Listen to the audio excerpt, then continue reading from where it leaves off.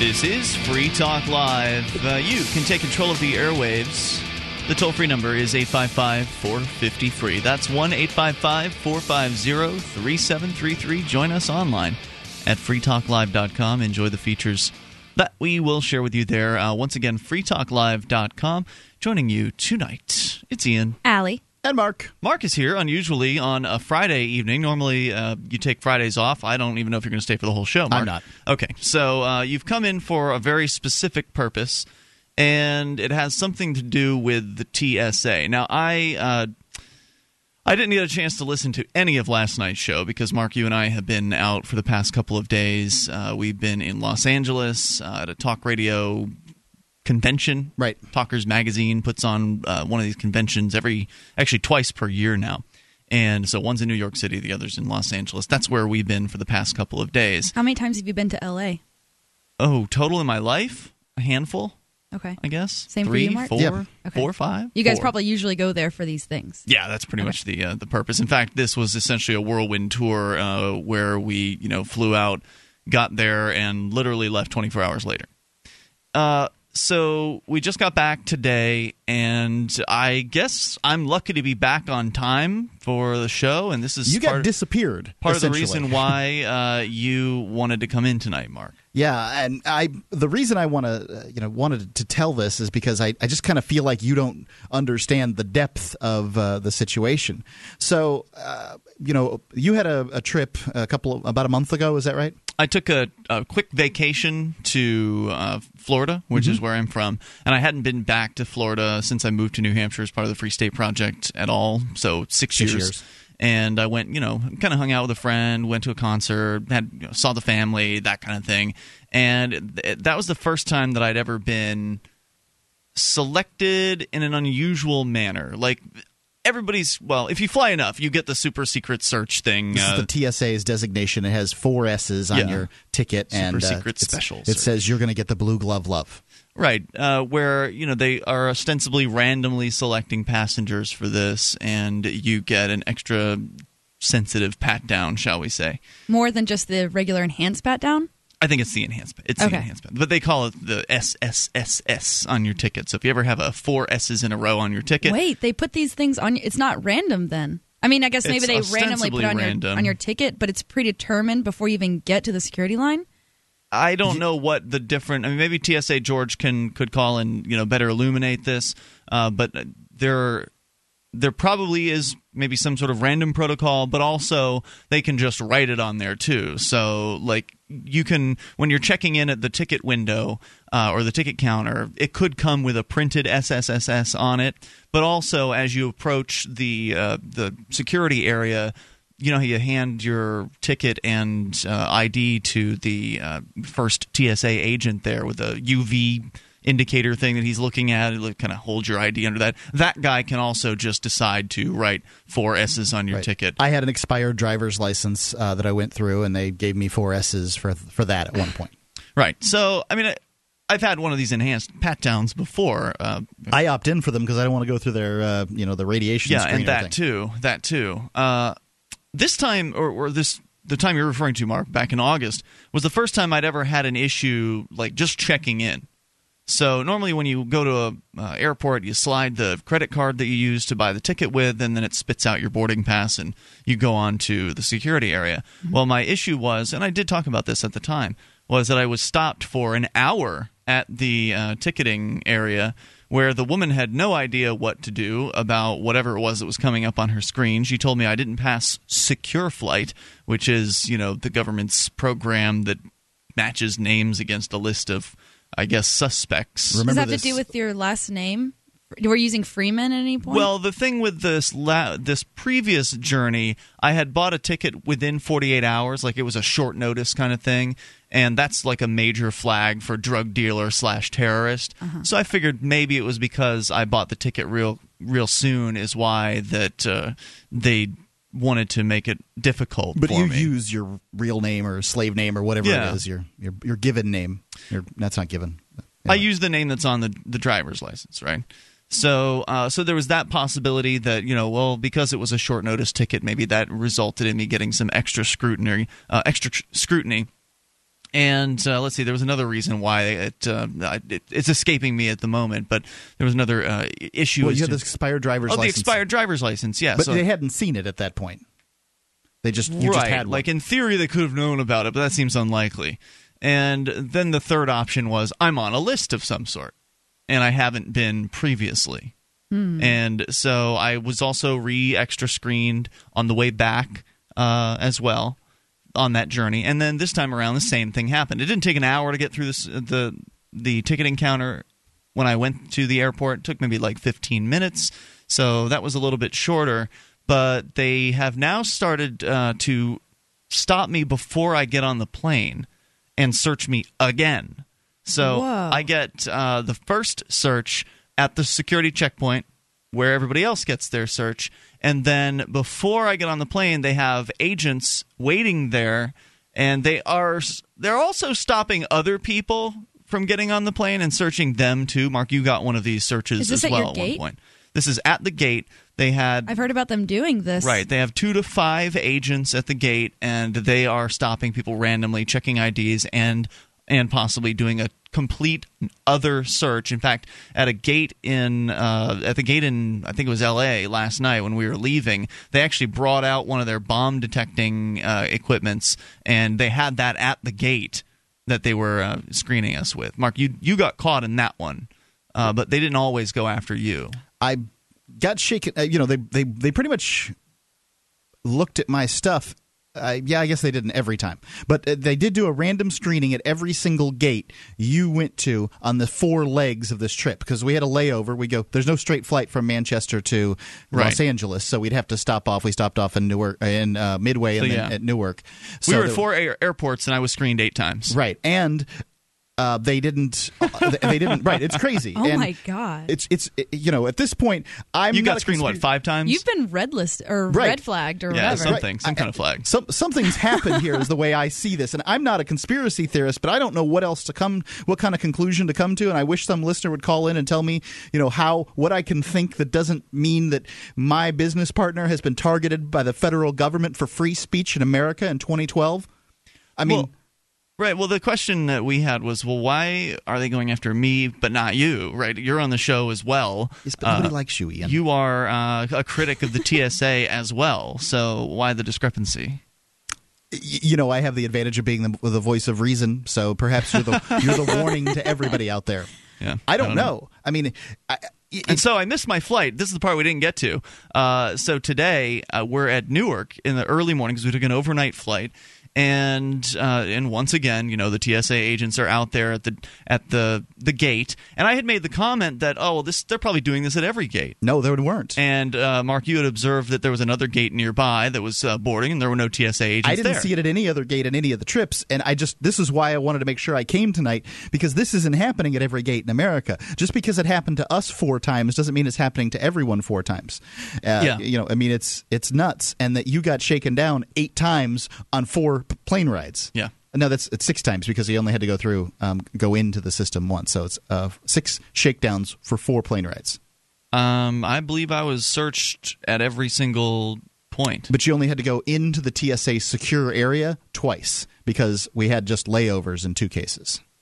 Okay, but I was in the secured area in Newark as well. I see what you're saying. Maybe I'm miscounting. Yeah, but that's what because that's why they have or I'm not trying to justify their system, but they have past the security checkpoint, but then when you have a layover, they know that's why they have it at all the airports, because if you've come in from another airport, you've already been through the secure area. I thought they hit me 8 times, Mark, but I don't know. It's 6. 855-450-FREE. At that point, I understand why you've lost count. I'm stunned by this. I didn't think there's moments in my radio career where the government surprises me. And this is one of those times. I'm surprised you're surprised. But 855-450-FREE, that's the SACL CAI toll-free line. Have you been through this intense scrutiny at the airport? And can you figure out Got vampires? Zombies ruining the neighborhood? From weapons expert Larry Correia, a new installment in the New York Times best-selling Monster Hunter series, Monster Hunter Legion. Publishers Weekly says this lighthearted testosterone-soaked sequel to 2009's Monster Hunter International will delight fans of action horror with elaborate weaponry, hand-to-hand combat, disgusting monsters, and an endless stream of blood and body parts. Monster Hunter Legion, on sale now wherever books are sold.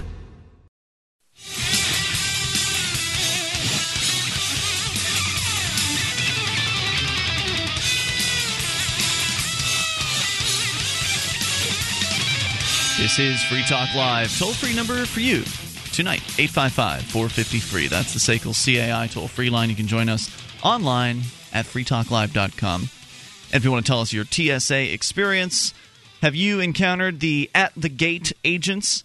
And also, some of the other agent types we encountered included the chatty agent, where it's true. They will chat with you as you're standing in the line waiting to be screened. They will ask you what appear to be innocent-sounding questions about, and to the credit of the lady that we first encountered, she was pretty good at it. Either she was really genuinely nice/crazy lady, or she was very good at her job. Like, what kind of questions? Well, where are you going?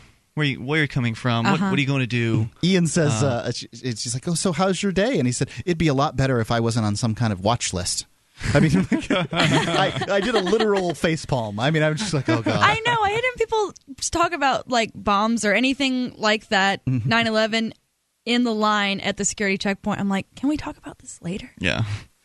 So it was regaling you with the brief story of what happened today and why, Mark, you and I ended up getting separated is because they've been targeting me for super secret special searches at every single opportunity, including more than once per visit to the secure zone. I'll get it at the kind of check-in area or the screening area, and then also at the gate. As well, and it is definitely not random when it comes to me, because every time I try to get a ticket, I'm held up and I have to go to customer service and I have to stand there. In fact, at LA, I stood there for over a half an hour waiting for the United crew to clear me through their system, which was a pretty long wait. It did not appear as though these people deal with this kind of thing on a regular basis. Yeah. They don't know what they're doing. The ladies taking the tickets looked frustrated, upset, and confused when it came to these tickets. Right. She had to go and get a supervisor to assist her because she didn't know what to do. So this isn't just normal. No, certainly not.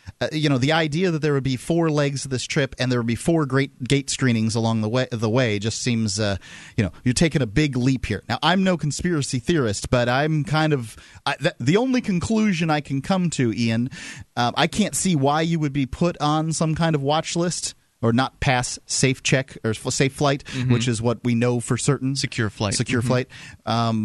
We know that for certain because they said it. So I don't know why you would be on some kind of list other than your misdemeanor arrests from last year, which if they're I mean, the fact is, it doesn't seem likely. Lots of people get arrested for misdemeanors. You're flying with a convicted murderer. There's 2 people flying. One's a convicted murderer. One's a convicted obstructor of justice. Yeah. Is the charge. Well, and we know which one's more dangerous to they the state. shake down Ian 4 times, and I get through on some of the times. Some of the times they did shake me down, and I did more than 4 times. I contend it was 8 times. You say it was 6. It was 6. Yeah, 6. The 6 was just a regular screening, and you're SSS'd and whatever. So I was. We were getting on the last leg of the journey, coming back from Newark today.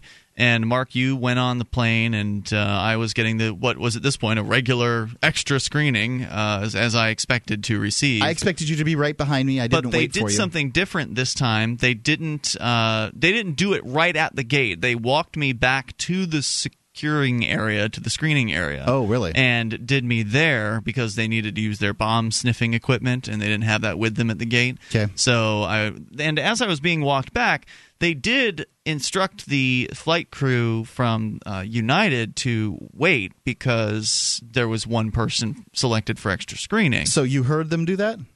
I heard them tell something to the... Yes, I believe that they did do that. I asked the flight attendant, and the flight attendant said, we have everybody. Because I didn't know you weren't on the plane. I just assumed, well, I guess he needs some independence. He's decided to sit in another seat. I didn't know what you were doing, and I was kind of glad for it. It was nice to have the 2 seats. We'd had a really long, awful trip, and I was going to sleep and whatever. And I was really upset when I got to the airport 45 minutes later from Newark to Manchester to realize that you were not there. And you didn't have your cell phone because you given it to me to charge. In your little portable charger thing. Yeah. So I had no cell phone. I had to ask some nice lady for her cell phone to call you. And you didn't have the claim check for the car because I had that as well. So they called you on that. It kind of screwed things up quite a bit with how things were working out. Plus, he had to be back here at noon. We actually had Ron Paul on the phone today for like the first time in forever, literally since 2008. Got a recorded interview with Ron Paul. Yeah, I mean, Ron Paul was willing to do an interview with us, but it was a recorded thing because, he's Ron Paul, he's busy, so we're going to do it whenever he wants to do it, right? And so I missed the Ron Paul interview as a result of this. And right. So they more reasons to hate the TSA. They hassle him at the gate, and I don't think the agents even know why. They're just like, here's a bad guy. Go get the bad guy. They don't know. In fact, the guy, as I was walking to the checkpoint, I said something to him about it. Well, do you have any idea what this is about? Right, yeah. So I said to him, well, were you guys there just for me? And he claimed that they weren't. I don't know if that was true, but I asked that question, and then he also indicated... But you're the only one they took back for extra screening. And then he also indicated that he was just following orders. Of course he's just following orders. So, yeah, how are you reacting? Did you, make a big fuss? No, I don't... I'm not. That doesn't get you anywhere. So I'm not going to throw a tantrum or anything like that. I'm used to being shaken down. I've been to jail. I've had my scrotum looked at hundreds of times. So right, and this is did they go that far? No, they didn't. Okay. So this is nothing compared to jail. Right? They'd say, "Well, I'm going to touch you in your private areas with the backs of my hand." They never did actually touch me in those areas. I could have had anything in my crotch that I wanted to. Yeah. But this is what this reminded me of. I spent 9 years in prison at a maximum security prison in the state of Florida. And this is what it reminded me of. Is this kind of screening that people were going through. And everybody, because you were on this plane, everybody in these 3 packed flights and then this one sort of weird leg had to get shaken down. And this is what it was like. I just can't imagine that Americans are putting up with it. What are you going to do? I don't know. I mean, this new screening. If I'd thrown a fit, then how would that have made things better? I don't know, Ian. I don't have. Throwing a fit wouldn't have done anything. I don't know about. I mean, I'm sure some Americans would throw fits, but then also just not flying. I mean, people might look at other options. Sure, we could have driven to Los Angeles, rented a car, rented an RV or something like that, and driven out there. That would have taken a week to get out there, like that, and back. Yeah. So I mean, so that's not really an option for long trips or overseas. But if you had an RV, you could sleep in it and do the show and stuff. But I mean, for the average person, it costs a lot of money to do that. Yeah. So anyway, that's what happened. I did not make it back in time. They took they took off without me, and the next they flight didn't even slow down. There was no. I mean, the lady said, "We have everybody." Yeah.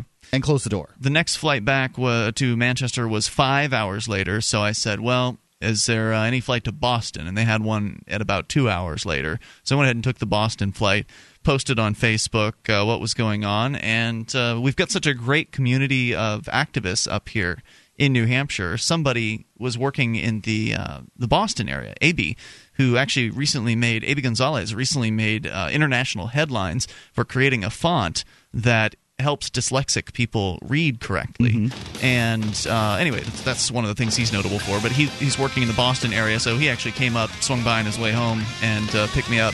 Not too long after I'd arrived in Boston. I had enough time to grab some lunch, and he came and got me and drove me back to Keene. But that was pretty cool. Yeah, that's wonderful. We've really got an amazing community of folks up here willing to help each other out. 855-450-FREE. That's the SACL CAI toll-free line. You can take control of the airwaves. And if you want to tell us your TSA experience, Free Talk Live. Are you looking for camping, hunting, or shooting gear? ManVentureOutpost.com carries knives, ammunition, scopes, binoculars, laser sights, fish finders, and boating equipment from manufacturers like Aimpoint, Bushnell, Otterbox, Crimson Trace, K-Bar, Remington, Streamlight, Winchester, and more. ManVentureOutpost.com. Family owned and members of the Better Business Bureau. Prices so low, some can't be advertised. Get an additional 5% off with coupon code FTL. Get it quick. Get it from ManVentureOutpost.com.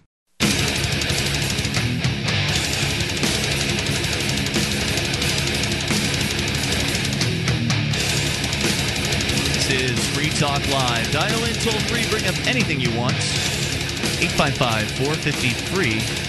The SACL CAI toll-free line. You can join us online. Head over to freetalklive.com. Enjoy the features you'll find there. We give them to you. They include archives. So if you're like me and you missed a moment of the show, because we were hustling around all over the place the last couple of days, and I was able to tune in here and there, but wasn't able to hear the whole thing, I could go, as you can, to freetalklive.com, simply click and download whatever episode that I would like, and they go all the way back to late 2006. They're all free for you at freetalklive.com. And Allie, I heard you were on Wednesday night. Yep, that's right. So you got some bonus Allie this week. And I'll be on Sunday night, so it's Allie all week. That's right. That's awesome. It's a celebration. Right. Stephanie's out at the Libertopia. And she is, yeah. Somebody to sit in. Yeah, there's that's the convention that's going on in San Diego this weekend, where a lot of people, I believe, are going to be spending some time. So 855-450-FREE, that's the SACL CAI toll-free line. Grab the archives at freetalklive.com. There's a really great podcast out there I want you ought to try, because I really enjoy it. It's called Verbal Surgery, and it's by my friend Tim Cummins, and we've known Tim for quite some time, and he does a really great show. And what this is it's I think it's neuro-linguistic programming is the terminology that he uses for this, and he does this show that allows that you listen to, and you can listen to it while you're working. You don't even have to pay close attention to it. It changes your mood. And it's always been very successful for me. I'd be really interested. I know people have written in and said that it's been successful for them. We were talking with an old friend of mine last night out in Los Angeles, and we were at dinner, and he was talking about NLP. Yep. In kind of this Tony Robbins-esque kind of. He went to one of these seminars, which he spent $600 on. Mm-hmm. What does this cost? It's a free podcast, and every time I listen to this, I feel better. I mean, admittedly, the effusion of emotion that goes on in it always kind of feels like it's a little hokey at first. Like I have to, it's like getting into the pool. I have to kind of ease in, but it works for me. And then you're swimming around like Flipper. Yeah, right. It's verbalsurgery.com. I recommend it. I cannot recommend it highly enough. Listen to this podcast, verbalsurgery.com. By the way, something else I recommend is that you go to freestateproject.org. And Mark, I haven't heard the Ron Paul interview yet today, but I believe that you brought it up, yes. The Free State Project. And he endorsed the Free State Project, but did he endorse it again? Because he had endorsed it like 4 or 5 years ago during the previous presidential campaign. Yes. So it's that's the good same. to know. It's sort of an equivocating endorsement. I mean, Ron Paul believes he's not. He's the superstar in the middle of a Ron Paul revolution that never intended to be there. So he doesn't want to tell people how to live and how to be. Well, no, I wouldn't imagine Ron Paul would say this is the one true way. No, but he says he thinks it's a great idea. Yeah. He's in the marketplace of ideas. He'd like to see that one do well. That's basically that's all he said. So we got a fresh endorsement from Ron Paul today. That kind of thing. FreeStateProject.org. So he didn't say he was going to run up here and move and run for governor. I did offer him a co-host's position on the show. Anyway, so that's good to know. We'll be putting the Ron Paul interview out at some point. Maybe we'll play it tomorrow night on the show for the live Saturday edition as well. So let's go to the phones here. Go to freestateproject.org, by the way. Learn more about one of the things that Ron Paul endorses as a solution for liberty in the future. That's, once again, freestateproject.org. Dave has been waiting patiently through our TSA stories that we were regaling you with. Dave, you're on Free Talk Live, and you're calling from New Hampshire. How do you know I've been waiting patiently? For all you know, I've dropped off the line. Well, that would indicate if you had dropped off the line. And I suppose you could have been waiting impatiently, but I gave you the... okay, that's right. Yeah, exactly. I gave you the benefit of the doubt, Dave. Well, no, I wanted to respond to something you were saying earlier about TSA. You said, well, what can you do? Well, there's almost always something you can do, and you're partly doing it right now, by at least reporting on what happened to you. But I guess one question I would have is, did you get any video? I did not. I was certainly going to get video had they done something unusual, like taken me to some sort of secret area to do a screening. Anything that was out of the ordinary, anything out of the view of the general public. I certainly would have rolled video on that. But I've been screened so many times. I didn't see this as. I mean, their behavior was unusual. What was unusual is that it me. kept happening. Like if you'd known it was going to happen that many times, it would have been nice to have video of each time. But how are you supposed to know they're going to do this? Oh, everywhere? I knew it was going to happen. Oh, I absolutely knew. At this point, we were just so dog tired with the red-eye flight and stuff. I just wanted this nightmare to be over. Well, right. I mean, that's just the thing. Normally, it doesn't result in you missing a flight when they do this. But in this case, it did. And, of course, if you're going to bring out a video camera, then your odds of missing a flight are much higher at that point. And they know it. And they know that, that if you don't... Like, for instance, I'd wanted to not show ID to fly, but I didn't arrive early enough to really make it worthwhile. I told them that. I asked them, well, what'll happen if I don't show you ID? Because I knew I was already going to get the super secret special search, and so I figured, well, what if I don't show ID? Because our friend Sam used to do that when he flew years ago. And I don't know if you can get away with it anymore, but they were like, well, we're just going to call Washington, D.C. on you if you don't show us your ID. That's what they said. And I, only had like a half an hour to get to the flight at that point. I was like, yeah, I probably don't have time to do that. Maybe if I, got here 4 hours in advance. Plus, Obama's a very busy man. So no, Dave, I did not get any video, and I don't know of what I would have shot anyway besides just, their usual checkpoint shenanigans. Oh, I think you would have gotten a lot of hits for your video, and I think that it's not appropriate to assume that documenting it is going to slow things down. That might actually speed things up. They might be a little bit more cautious with you if they know that everything they're doing is being documented. Yeah. And there are a couple other things too. I haven't ever had a situation where I had anything at all to videotape in any of my encounters with the TSA. They seem to mostly treat me pretty well so far, but that's mostly because of one other thing I do, and that is I hardly ever fly. I just decided to try to keep it down to once a year or once every 18 months at the most, and have that camera in my hand for as much, or have a camera in hand or in my pocket as much as possible, easy to reach quickly, and stuff like that. There is that moment though where you go through the screener, and you can't get to your camera or your cell phone because they're both going through the machine. That's a vulnerable point. But one thing I thought I might do if anything unusual happened there would be to request, okay, I'm ready to answer your questions. That sounds good. I do want to document the process. However, I'm a reporter and I would need my audio and video equipment in order to answering your questions. I think that's a great idea. They didn't let him, while they're doing the blue glove of love, pat down thing, they didn't let Ian near his property, and they didn't let me near mine. I opted out of the Well, I probably, had I wanted to record, I probably would have been able to get away with holding my camera during the search. Like if I just kind of held it in my hand. Like, do you think? Because they always seem like they're very anal retentive about what you're allowed to have on you during any of the security process.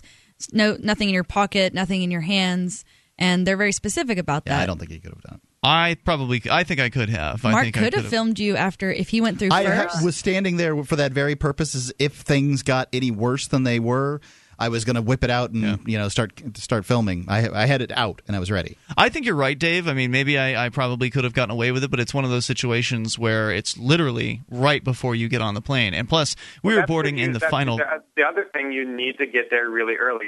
Your rush is their power. But no. You don't. Maybe you're not. I'm not being clear. This is literally right before you get on the plane. So, for instance, we were in boarding group 5 of 5 on the flight that we were heading out of on Newark. So, boarding group 1 boarded, 2 boarded, the gate. 3 boarded, 4 boarded, boarding group 5 boarding. And so we're literally in the last group of people to get on the plane, and you then get selected for a final search at that moment. 4 times. Yeah, at that moment. That means that there's an advantage they don't have that you suddenly do have, and that is that you've got the camera ready to go in your pocket and everything. Yep, that's true. The security checkpoint. If we had life cams, these little cameras you can put over your ear that have kind of a camera going all the time, and I guess they work for your cell phone. Then you could don't wait for the perfect situation. Take action with what you have. I like the suggestion, Dave. I know you might have been calling about a different reason, so if you want, stand by. We can come back to you here in a moment. That's Dave Ridley, by the way, from RidleyReport.com. 855-450-FREE, the SACL CAI toll-free line. You can bring up whatever's on your mind. Take control. This is Free Talk Live. Do you have a website or product that you make available to people nationally or even internationally? Free Talk Live is heard on more than 100 radio stations and 2 XM channels. FTL has also been voted 5 times the best political podcast of the year and 4 times been named to Talkers Magazine's Heavy 100 list, the 100 most important radio programs in the country. We can do ad packages for you from as little as $500 a month on up to $3,000. I'll work with you to customize a package that will work within your budget. Contact me, Mark, at freetalklive.com.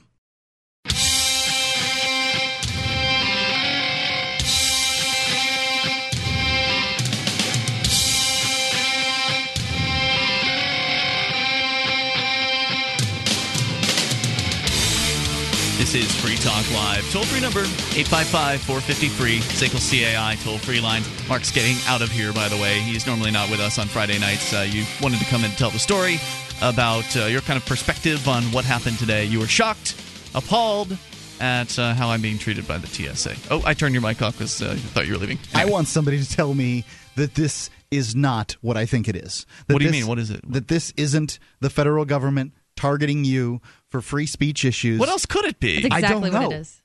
I can't imagine what else it could be. I cannot come up with a conclusion that would put 6 shakedowns and 4 plane rides for you and not anybody else. I mean, it's just crazy. It just doesn't make any sense to me, and I can't come up with any other conclusion. But some federal government agent, maybe through Media Matters, was listening to this show, decided they didn't like what you said, and decided to give you trouble. It was 8, but it wasn't 8 full shakedowns. Because remember, we were standing in line in Manchester, and that was our first experience. When we were leaving for the first time, it was our first experience with seeing the gate crew shaking people down. And they were, randomly going through all the passengers, and I was randomly screened at that point. But then when we got to Midway, we didn't have to go back through the TSA line. This is the point I'm trying to make. I see what you're saying. Yeah. Okay, so it was actually – so I guess what I mean is we got hit 4 times at the gate. I got hit 4 times at the gate and then twice through the regular. Into the secure area. Yeah, everybody gets shaken down. So 100% of my times at the gate, I was shaken down. That's correct. Yeah.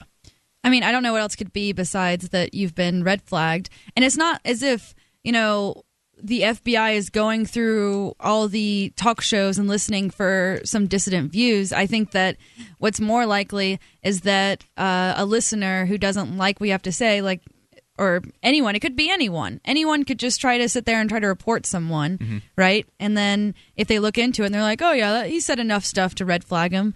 I mean, I don't think that there really is such a thing. I think that free speech is a great idea. It's not being practiced in this country, though. Certainly. Let's go back to Dave, who is somebody who's practicing free speech. He is the host of the Ridley Report at ridleyreport.com, or I guess the newsman behind it. It is your independent journalism that you're doing, Dave, and you've been a Free State Project participant and an early mover up here to New Hampshire for a long time. And you were kind of telling us what you would have done had you been in this situation. And you say, you would have recorded this stuff go down. And I was prepared to, had I felt things went in a direction I didn't expect them to. But I guess I'm just too institutionalized. I'm used to it. They were asking me if I've been searched before. And I'm like, yeah, just do what you got to do. I've been searched plenty of times. I don't care. Whatever. I just want to get on my flight. And of course, that's what they're counting on, is that people are going to be in a rush, that they're going to want it to be over so they can get on with their lives. And that's especially true in the very last moment, right before you get on the flight, when you have 0 time left between, virtually 0 time remaining between takeoff and when you get on the plane. Dave, are you back with us? The better activity is, the better it is for your video. So you're it's just, I don't know. I just think it was a huge mistake on your part. You should be getting video of this stuff every time. If the authority do something awful and you get video of it, you win, basically. Mm-hmm. I do think that, it's good to at least have even if you, to have it ready in case something bad happens, doesn't really, I've seen too many YouTube videos where where everyone misses the good part. And it's okay, well, just a second ago, you didn't see in the video, but I had to get my camera out, but he totally, hit this guy with his, truncheon right before you see all this. It's nice to, if you're going to be in contact with government agents in a coercive way, it's better just to have camera rolling as soon as possible. I agree. You're right, and I certainly predicted correctly each time that they were going to hit me because it was clear that that's what they were doing. And so it would not have been hard for me to have a camera out and rolling as I approached to get on the plane. So I think you might be right, Dave. From an activist perspective, it certainly was a mistake. No, I think from a financial perspective, it was a mistake too, because you make money the more publicity you create for yourself. You guys are always saying that, well, you're destined to lose automatically if you have an interaction with authority, and that is not true. If you get video of it, you are not destined to lose, especially if you can monetize the video. Mm-hmm. Then you can at least turn the video into publicity, or maybe even into money. So the more they bother you, the more you make. Mm-hmm. Anyway, I just think it was a mistake. And the other thing is, why didn't Mark? If you were standing there and Ian was over there getting, or I don't know if Mark's still there, but if Ian's over there getting bothered and you're standing over on the other, that's like a double golden opportunity. I mean, to me, it's a big deal just to be able to roll on what's happening to me. Yeah. But if I've got somebody on the, also rolling. Yeah, if you had a cameraman there, it would make it a better kind of shot, because then you could get both participants in the frame of the video. Yeah, I think you're right about that. Mark has left, though. He normally takes Friday nights off, and his family has arrived, so they're out to do family things tonight. Ridley, do you think that have you ever? Well, I could always go and get another plane ticket, and I'm sure they'll put me through it again. It's something they're doing every time. Just go about your business and get video of how they stop you. And that's all you need to do. Do you think that recording these situations can slow the process down, or no? It could. If they were to start objecting to the recording process or whatever, but you have to look at it like it's like that lieutenant in Band of Brothers who said, "Okay, we're in a war. We might as well just assume we're all dead, right? And go ahead and make the most of whatever seconds we've got left, right? Mm-hmm. So you just assume they're going to stop you and destroy your day and your trip and everything like that, and just make sure you get video of it. And then if you do happen to get on the plane, it's an extra bonus. That's one way to look at it. Yeah, and it would have been easier. It would have been the best time to do it, like as far as the most effective time, would have been on the way back, because then at least I'm not going to be late to a meeting or something like that. So, let them shake me down the first two legs of the journey, but then on the way back, it's not as important to arrive on time. But, I had the interview with Ron Paul. I wanted to be there on time for that. And, of course, everybody wants to be somewhere for some reason. That's the reason they're flying in the first place. But, I absolutely accept the critique, Dave, and you're certainly one of the best people to, hold other people accountable for their actions, or in this case, their inaction. I wish I could take Ridley with me to the airport every time I go. Well, I wish I could take me to the airport with me every time I go, too. So what was there anything else you wanted to share tonight? I don't know if you were originally calling about that. Yeah, it was a different idea. And I had heard one of your callers a while back had called in, and they were saying they're frustrated at having really a lot of trouble talking people into the ideas of liberty. And something I have discovered, it's harder to do this than you might think, but something I've discovered that seems to work almost every time is just go right back to the core. Don't argue whether or not there should be Obamacare. Don't argue about whether or not someone should, some country should be in Iraq with an army. Don't argue that stuff. Go straight back to the core issue, which is aggression, and just say, well, I'm an anti-aggressionist. I oppose acts of aggression. So you tell me, is what you're advocating, does it involve any acts of aggression? If not, then I guess I can support it, And I tried this once over at the State House on a union guy who was kind of authoritarian, I think, in his leanings, and he was just asking me, "What's really important? What's your position, or what's your ideology, or whatever?" And I said, "Well, I'm an anti-aggressionist, and he said, "Oh, is that kind of like a pacifist?" And I said, "Well, no, self-defense is fine. It's just I'm against acts of aggression." So, and there was just no conflict there. It was like, oh, okay, yeah, I can kind of. Well, right. Who could agree, or who could rather disagree, besides a total psychopath, to a statement like that? And I agree with you. I actually ended up having a lengthy conversation with somebody who had overheard me talking about Ron Paul, the interview that I was going to have today. while I was sitting at the airport, and he and I ended up having a lengthy conversation, and I did, kind of touch on those root points with him, and he agreed with that, but ultimately, I don't think really saw taxes as aggression down the line as we, continued the discussion. But maybe he'll think about that later? He may very well. I mean, it was certainly probably the first time he'd encountered those ideas, I think. And but ultimately he kind of was of the position that, well, we all voted for this, and so therefore it's okay. And I told him, well, no, I didn't. And and then he pointed out that, well, you were born into it, and that much is true. I was born into a system to which I do not consent. I think people it's hard not to expect a lot, not to expect sort of logical moral consistency out of people that you expect from yourself. But, I mean, when you go into a conversation with just someone off the street or someone sitting next to you on an airplane, to expect them to come from this super principled place is, it's a lot to ask. And you can go really radical and say I'm an anti-aggressionist, and they don't realize that conflicts with their beliefs. No, they don't. But they'll think about it later. That's certainly true. And you might plant that first seed that who knows what it'll sprout into. Dave Ridley from RidleyReport.com. Thanks for your time tonight, your thoughts. Appreciate it. Yep, 855-450-FREE. You can see more of Dave on his YouTube channel. RidleyReport.com. More coming up. You can take control. We got other stuff to talk about, too. It's Free Talk Live. Hour 2's next. Hi, I'm Richard Grove of TragedyAndHope.com, and thanks to the help of Mark and Ian here on Free Talk Live, we've created this call to action to help raise awareness for John Taylor Gatto. In 2001, former New York City and State School Teacher of the Year John Taylor Gatto published The Underground History of American Education, detailing how public schooling creates obedient workers and debt slaves. Now John delivers a message which he calls Your Birthright. It's titled The Ultimate History Lesson, and it's a 5-hour journey illustrating how and why our public schools are dumbing us down and what we can do about it. Therein referencing more than 200 footnotes and 30 classic texts. John suffered multiple strokes in the weeks after filming this interview, and he's in need of your help as he continues to recover. Please click the banner on freetalklive.com and enter the coupon code FTL, and we'll send you the Ultimate History Lesson on 4 DVDs plus a free 15-hour MP3 bonus DVD. Thank you for tuning in and not dropping out.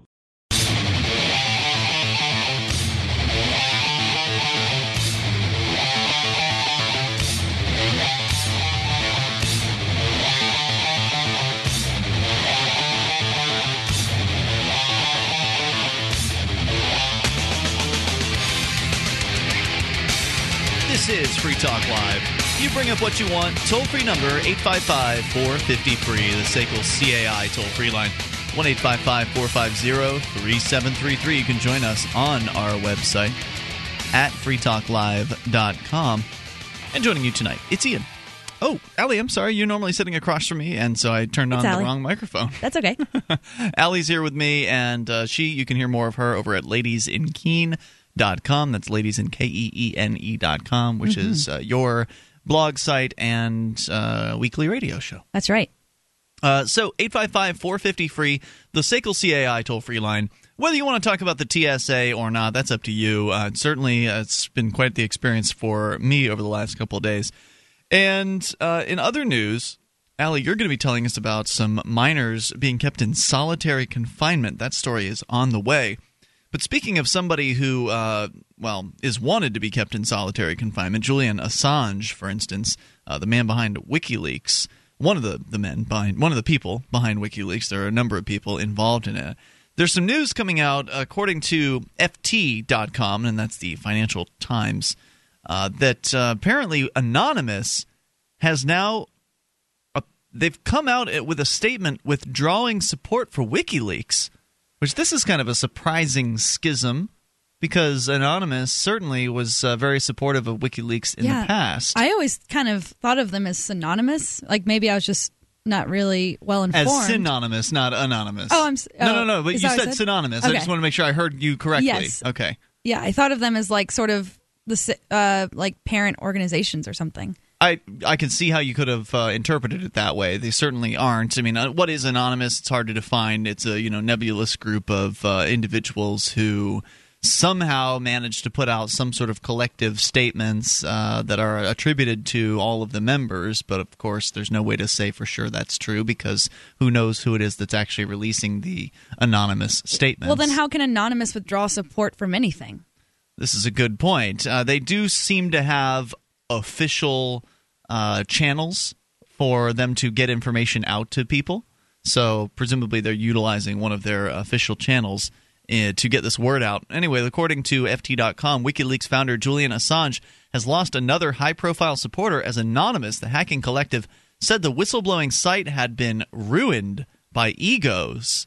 Anonymous, a loose group of internet hacktivists, has been one of WikiLeaks' closest allies during the past 2 years, launching cyber attacks against the site's opponents and some claim becoming a source of its material. But leading anonymous accounts on Twitter, which rallied behind WikiLeaks and Mr. Assange despite his legal and financial woes, have now withdrawn their support, decrying the Freedom of Information Project as a one-man Julian Assange show. Calling the split the end of an era, Anonymous tweeted, "It was an awesome idea, ruined by egos." Anonymous had rushed to WikiLeaks' aid in December of 2010 when the whistleblowing site faced what it has described as an economic blockade from payments processing companies. You may recall companies like Visa, PayPal, MasterCard were attacked by Anonymous, which resulted in interruptions to those websites being available, and this was to punish them for basically going along with the government and doing the government's bidding and blocking WikiLeaks accounts from receiving credit card transactions. See, it's a little bit ironic because I sort of think as hackers who have this power to do these things, like if ego is going to affect either group, I would think that it would be Anonymous because they have power to do these things, and I would think that that could go to someone's head. But I don't know what their problem is. Do they have specific concerns with just Julian Assange? Well, we'll get to some more detail here from the story. FT.com reporting that the group had remained loyal to Assange and his site throughout his extradition battle over allegations of sexual assault, and despite a crackdown from police around the world against the hackers. However, in the same week that saw Mr. Assange's bail, guarantors forced by a court to pay £93,500 after he fled to the Ecuadorian embassy in London, Anonymous lashed out at the WikiLeaks founder and his latest fundraising attempt. WikiLeaks this week erected a banner advertisement asking for donations before allowing visitors to access emails purportedly relating to Mitt Romney, the U.S. presidential candidate, and its other archives. Anonymous described the move as meretricious, and I would like to define that because I honestly don't really know what that means.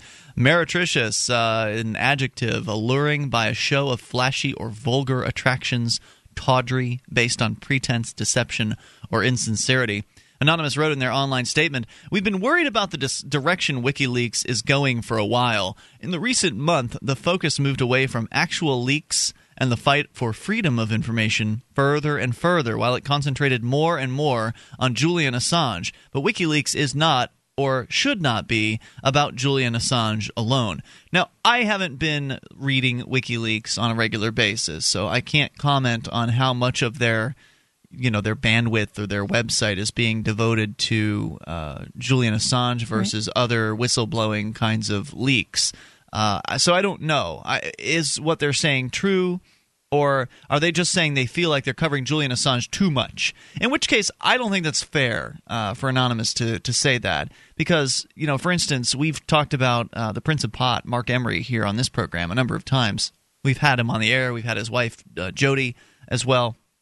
And Mark Emery has done great activism. He was the guy behind Cannabis Culture magazine. He started, a shop in Vancouver. He was selling seeds on the internet to anybody who wanted to buy them, selling cannabis seeds. Great activist. Yeah, he's a huge activist and somebody who put his own freedom on the line for activism. He's in prison right now, by the way, for a 5-year prison sentence. Right. And how for long has he selling served of that? About half of it. Okay. He's got another couple of years to go. Yeah, I follow his wife, and she just seems amazing to me, too. She's an incredible lady, for sure. She supports him. She goes to all these rallies and, talks about legalization and everything. But this is the equivalent of critiquing Jody Emery, Mark's wife, for publishing articles or too many articles about her husband and, trying to bring attention to his plight and his situation and help people become aware of this. what's happening to Julian Assange is an important story. I know, it's definitely worth, covering, and I would expect when I go to WikiLeaks, their channels, that I would see just a bunch of stuff about Julian Assange right now, because he's the main focus right now. With him having to basically be in hiding and stuff. And right. What was the embassy he had to hide away at that they protected him? That's the Ecuadorian embassy. Right. I believe he's still there. I haven't heard otherwise. Right. So it's kind of like a pending situation, is it not? Right. I mean, it's news. Absolutely. And so I've now gone to wikileaks.org just to take a gander at the front page of the site. And unless they've just changed their website in response to what the hacktivists are doing allegedly in Anonymous, I'm just doing a search for Assange as I'm going down the page, and the only Assange-related stories on this site, or at least on the front page of the site, are on the editorials section on the left-hand side. So if you go to wikileaks.org, there's WikiLeaks Syria files, WikiLeaks the GIF files, WikiLeaks archives, spy files. There's all kinds of things. The front and the top of the site I don't see anything about Julian Assange. Related to Julian Assange at all. It's related to WikiLeaks, which is what WikiLeaks is all about. Now, down the column on the left-hand side of the page, under editorials, there are several links to stories about Julian Assange, and I guess those are the equivalent of blog posts or whatever, opinion pieces.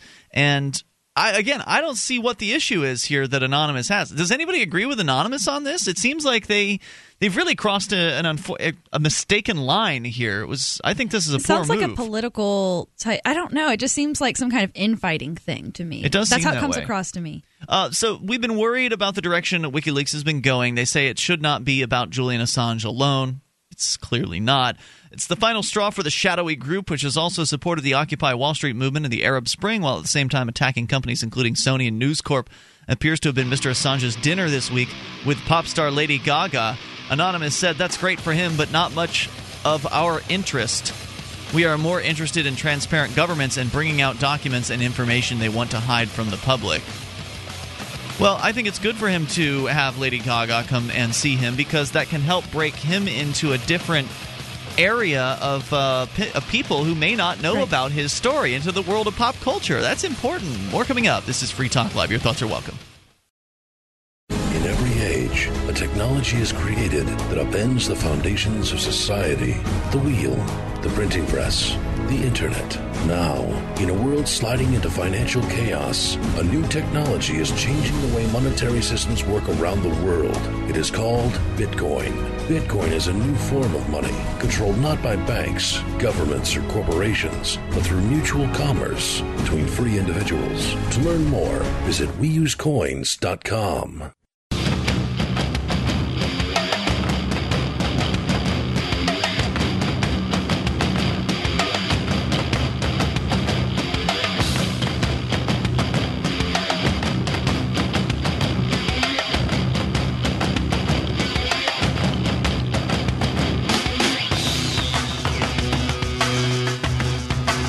This is Free Talk Live. You can bring up anything you want here, 855-450-FREE, SACL, C-A-I, toll-free line, 1-855-450-3733. You can join us on our website at freetalklive.com. Enjoy all the features that you find on the site. We give them to you. They include, by the way, the news updates. You can get signed up. We'll keep you in the loop whenever there's something you need to know about Free Talk Live. Go to news.freetalklive.com. That's news.freetalklive.com. You can get signed up for our email updates, Twitter, Facebook. You can follow us in whatever way suits you the best. They're all free. News.freetalklive.com. Now, I want to make sure that you know about an important Bitcoin website called blockchain.info. Actually, the guy I was talking to at the airport as I was waiting for my next plane after I'd missed one, thanks to the TSA, I'd mentioned Bitcoin. We were having a discussion about currency, and he was aware of Bitcoin. So that was cool. And, I've done it again, Allie. I'm sorry. I turned your I'm so used to you being across from me, I'm turning on the wrong mic. So he knew about what Bitcoin was. And that's pretty cool because you don't expect to just randomly encounter somebody. Isn't it exciting when things like start small and you know about them and you're not sure how it's going to go, and then they get bigger and you don't really know until you hear some stranger talking about it? Mm-hmm. Now, he really kind of felt that Bitcoin was only for drugs, so he kind of had a mistaken impression about Bitcoin. There are more products available online now than ever before. I mean, you can go and buy candy over at statelesssweets.com, for instance, with Bitcoins. And, of course, as Bitcoins become more popular, more products will be available for them. And it's also important to mention, I think, BTC Buy, which is another great site that actually allows people to shop at a number of different websites, including Amazon, by using Bitcoin, and we can tell you more about them as well. But what I really wanted to tell you about was blockchain.info. It's an online Bitcoin wallet, and they have apps for Android and jailbroken iPhones. They also have fancy encryption techniques, and that means that they never have access to your money. Because one of the concerns with previous online wallets has been that, well, the person operating the website can just jack everybody for their Bitcoins if they decide to shut down the operation and, run for the hills or the islands or wherever it is. Internal corruption or something. Right. The whole thing could have been a scam from the beginning. Like, you set up a website, tell everybody, we're going to give you a free online wallet, and then wait until they put a bunch of Bitcoins in and then take it all. I could see why people would be skeptical of something like this. Especially because it's actually happened, and Mark and I got caught up in it because we thought, it's online wallet's cool, let's put some money in there. And then the guy literally ran off with probably a lot of money's worth of Bitcoins. And so blockchain.info is different. They don't even know how much money you're sending or receiving. And with their wallet, you can even send Bitcoins via email to your Facebook friends or to anyone's cell phone number in just about every country around the world. And they offer all of this for free. You can go to blockchain.info to get your free Bitcoin wallet today. It's a very useful app and also a very useful website, blockchain.info, 855-450-FREE. We're talking about Julian Assange and Wikileaks and how apparently Anonymous, through some of its, I guess, respected channels, there are certain news channels out there that Anonymous uses, whether it's Twitter or Facebook, for instance, or even a website, to where they're getting information out about Anonymous. And so that's where these quotes are coming from, where Anonymous is calling out WikiLeaks and saying, basically, we don't support you anymore because we feel like you're not doing WikiLeaks as much as you are covering Julian Assange and what's happening to him. So this, like, Anonymous putting out an official, what they're disavowing, acting like an organization, like a specific organization that has like members and, speaking for their members. Right. Like, which they can't possibly do. That was against the whole idea, I thought. Or maybe I just didn't understand, but I thought that, like, I could be anonymous if I wanted. In theory, you could, and no one could prove that you aren't. You can't, there's no membership roles for Anonymous. So decentralized and stuff. Well, clearly it's not, right? Because somebody somewhere, someone has made that post to whatever channels they've posted it to. How many someones we're talking about, we don't know. Is it one person, or are there 10 different people that have different channels that are kind of paid attention to as Anonymous, and they've all agreed on this? Who gets to make official statements? Again, there's no way to know how this is set up. We do, from what I understand, a number of the Anonymous folks do chat online via IRC, Internet Relay chat. But that's not the whole of Anonymous. You're not going to have everyone who's in Anonymous all in one chat room. There are way too many people in Anonymous to be able to do that. So I don't know. Maybe if you're in Anonymous, you can call in and obviously anonymously explain to us how it works. How does Anonymous come to a conclusion like this? How does Anonymous come out with a statement like this? And what level of input has been given by the average members of Anonymous that don't have access to post to the Twitter feed? Right, and it seems like making a statement like this is going to create a schism within the people that are associated with Anonymous. It may very well. And it seems like that was against, that's also a problem because they're decentralized and not just one organization with members. I don't think they get to make statements like this. Well, indeed, Ali. Apparently, not all Anonymous members agreed. The story, by the way, from FT.com, Financial Times. Not all agreed with the group's move to part ways with WikiLeaks. One Twitter account, @AnonymousWiki, said the site was, quote, still a beacon of truth and deserves people's support now more than ever, unquote. However, Anonymous IRC, which posted the press statement, said that while it could not speak for the entire group, discussions with colleagues found that the vast majority was appalled by this intrusive form of solicitation. So, on one hand, they were upset about Julian Assange getting a lot of coverage on WikiLeaks' website. On the other hand, they got upset that they were asking for money to help with Julian Assange. They had asked for money to help cover the bail, or I guess to pay. Let's see. In the same week that saw Mr. Assange's bail guarantors forced by a court to pay £93,500. Mm-hmm. So I mean, Julian Assange is in the thick of a serious international disagreement, a conflict between there's different countries that are involved in this. And Sweden wants him. That we went over a couple earlier this week or last week on the show about how the Swedish justice system is absolutely horrible to accused people. They could hold you, for instance, without allowing you a phone call, without allowing you any contact with the outside world whatsoever. And this is just considered normal in Sweden. Like over here, we'd be shocked by something like that happening, or at least hopefully people in this country would be shocked by that happening. But over there, it's a regular occurrence, and it's one of the many reasons why Julian Assange does not want to go. He does not want to be extradited to Sweden, right? Because it's a pretty scary place to be as an accused. And so, yeah, I mean, it's an expensive process. You got to deal with attorneys and bail and all kinds of. If you've ever been to court before, it's not something that most people can afford. Yeah, definitely. And so to get upset that WikiLeaks is asking for money to help their founder, I mean, to help their.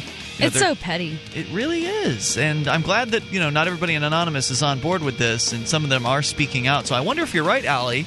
Will there be a split? Will there be another group formed out of this disagreement? 855-450-FREE. You can take control. This is Free Talk Live.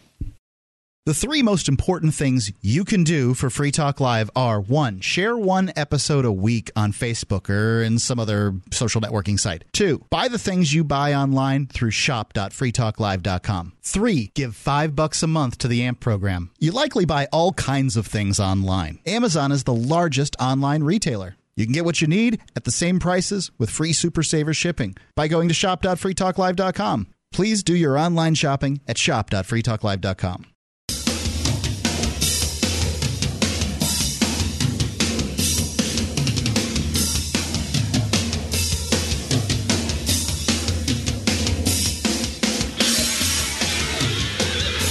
This is Free Talk Live. You may bring up anything you want. Toll-free number 855-450-FREE. The SACL CAI toll-free line 1-855-450-3733. Join us on our website. Go to freetalklive.com. Enjoy the features that we have there for you. Listening options are included. Live streams, we have those. Broadband, midband, and narrowband versions of the show. Different size bit rates for different internet connection speeds. You can go to listen.freetalklive.com to find all of those. They're free, of course. Listen.freetalklive.com. Plus, that's where you'll learn about the over 110 radio stations that carry the show at various different times throughout the week. Our satellite listening choices, including XM Satellite Radio, where we are heard every single night of the week. In addition to that, we're also on KU band on free to air, which is a different kind of satellite listening option. There's also the webcam and the listen lines that allow you to call from any phone that can dial long distance and listen that way as well. Once again, you can go to listen.freetalklive.com. So if you, again, have any thoughts you want to share with the Anonymous situation, I think we pretty much have covered the story, but just to recap the news, Anonymous coming out on several accounts that are sort of recognized as anonymous sources to come out and oppose WikiLeaks at this point, basically critiquing them for supporting their founder too much. You're supporting the founder too much. You're talking too much about Julian Assange. Yeah, never mind him.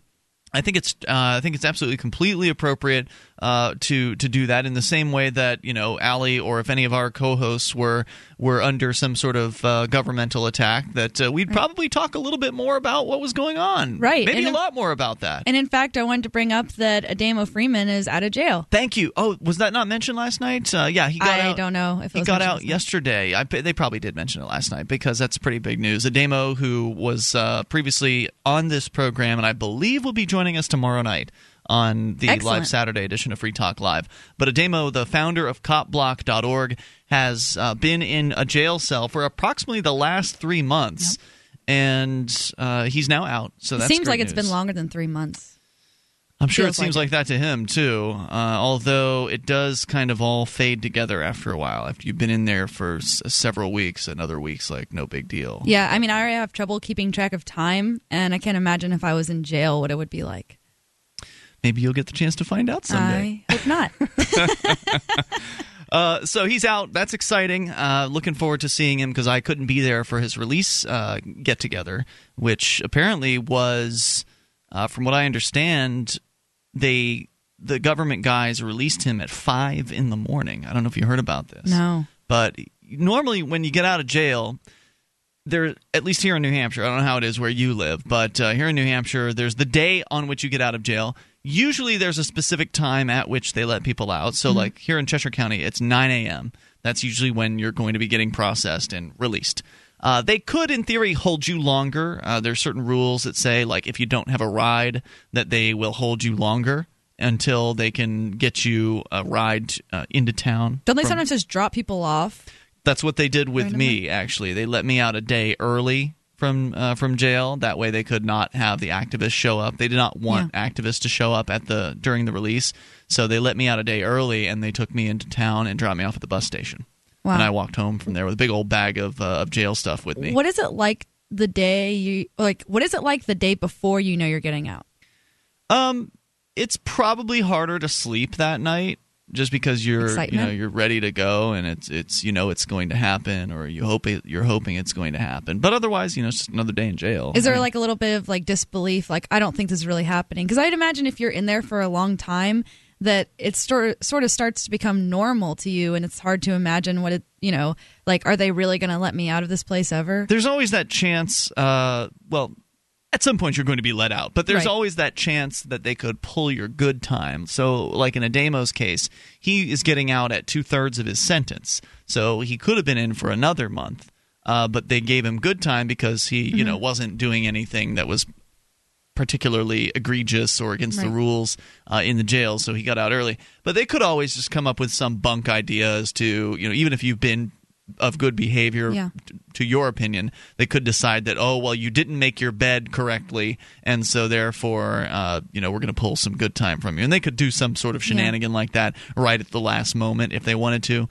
But are the guards all aware of all the inmate situation? Like, they know when they're scheduled to be out. They know if they're scheduled for a good time or whatever. Yeah, there's information in there. Like, for instance, you get a letter, at least in Cheshire County, you get a letter at some point from the administrators of the jail stating that here is your release date. This is your expected release date. And that can change, obviously, if you do something that's egregious and violate their rules. They will then change that date on you.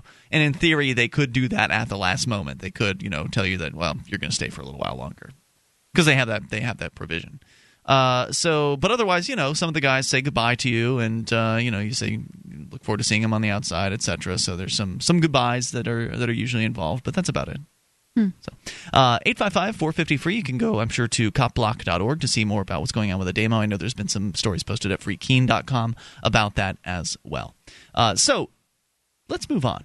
Allie, you had something you wanted to share with us. Speaking of jails and prisons, basically, I read about all this last night. I actually went through the report by the Human Rights Watch and American Civil Liberties Union.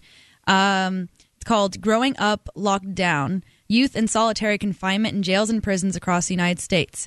And basically, it's an expose on this practice of keeping minors in solitary confinement. And for people who don't really know what that is, it's basically, it's where they put you in a room that, usually there's nothing, they don't leave you with anything to entertain yourself.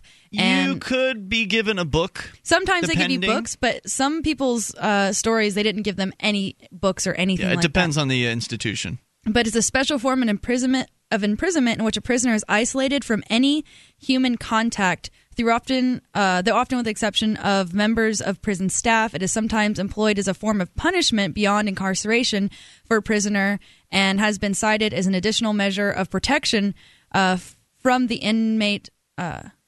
From the inmate, or is given for violations. From other inmates or for the inmate? It says, this is from Wikipedia. It says from the inmate. But yeah, it's so basically because minors being left to mingle in general population, which is, what most, when you go to jail, usually you just get thrown in with all the other inmates.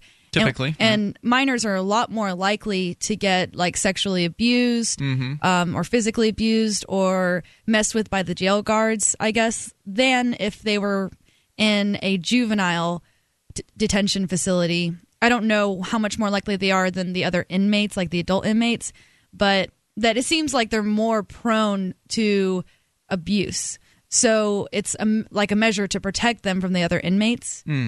But as this expose shows, it's really not good for someone's psychological development. No, a lot of these kids are getting put in there for months.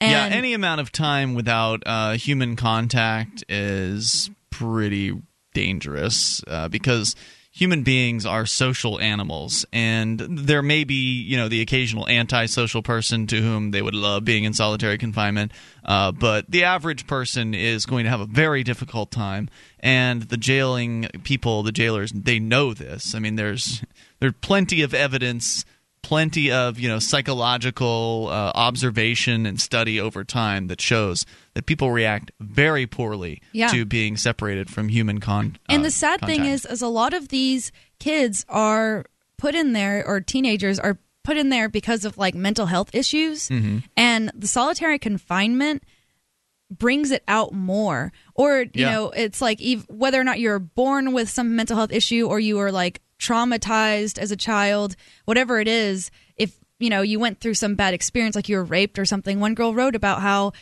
she'd been raped, and going in those conditions like brought back all those memories, and that's all she could think about. Just to be clear, she was raped while in jail? No, not while in solitary confinement. I see, okay. But this is like kind of the life she had led, and probably part of the reason she ended up in jail, and it brought back all those memories, and it's not obviously helping anyone. Have you ever been in solitary? If so, you want to tell your story, 855-450-FREE. I presume you have a little more to your story, Ali. 855-450-3733. Take control. Free Talk Live.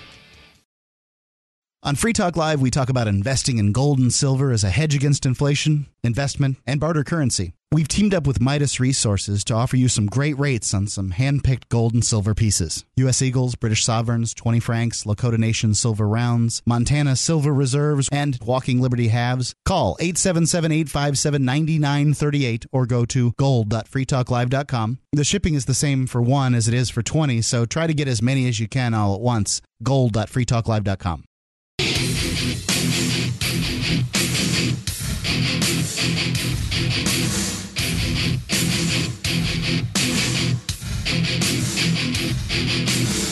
This is Free Talk Live. You can bring up anything you want, toll-free, 855-450-FREE. The SACL CAI toll-free line, 1-855-450-3733. Join us online at freetalklive.com. Enjoy the features that are waiting for you there on the site. You can support the show as well if you would like. We have different ways for you to accomplish that. You can go to shop.freetalklive.com, and that's a great way for you to help Free Talk Live out.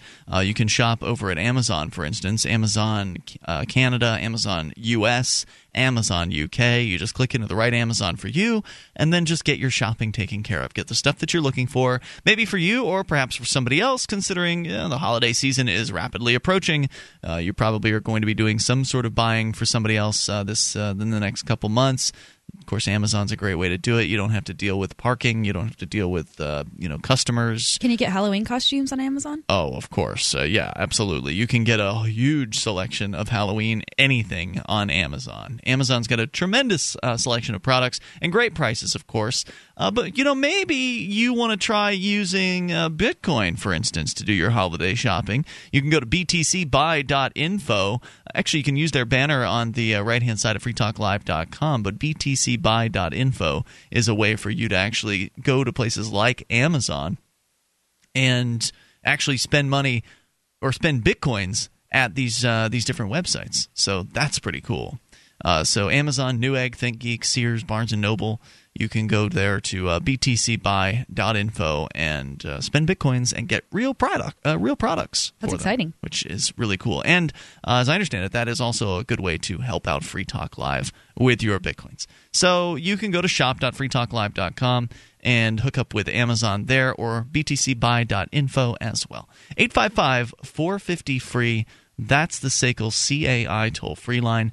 We will, of course, take your calls about anything. Allie, you're telling us about juvenile solitary confinement. That's right. It's something that you've never experienced. Not personally, nope. I have not been a juvenile and experienced solitary confinement.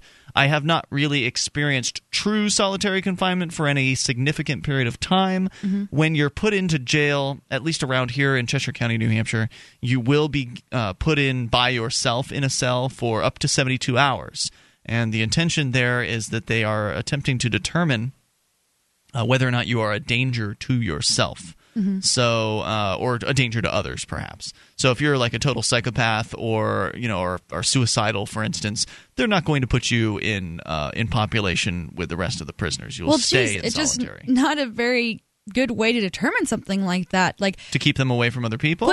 Well, not only I can understand not wanting to potentially risk the lives of the other inmates and by throwing some mass murder in with everyone. Yeah, but you should look at what the person was charged with.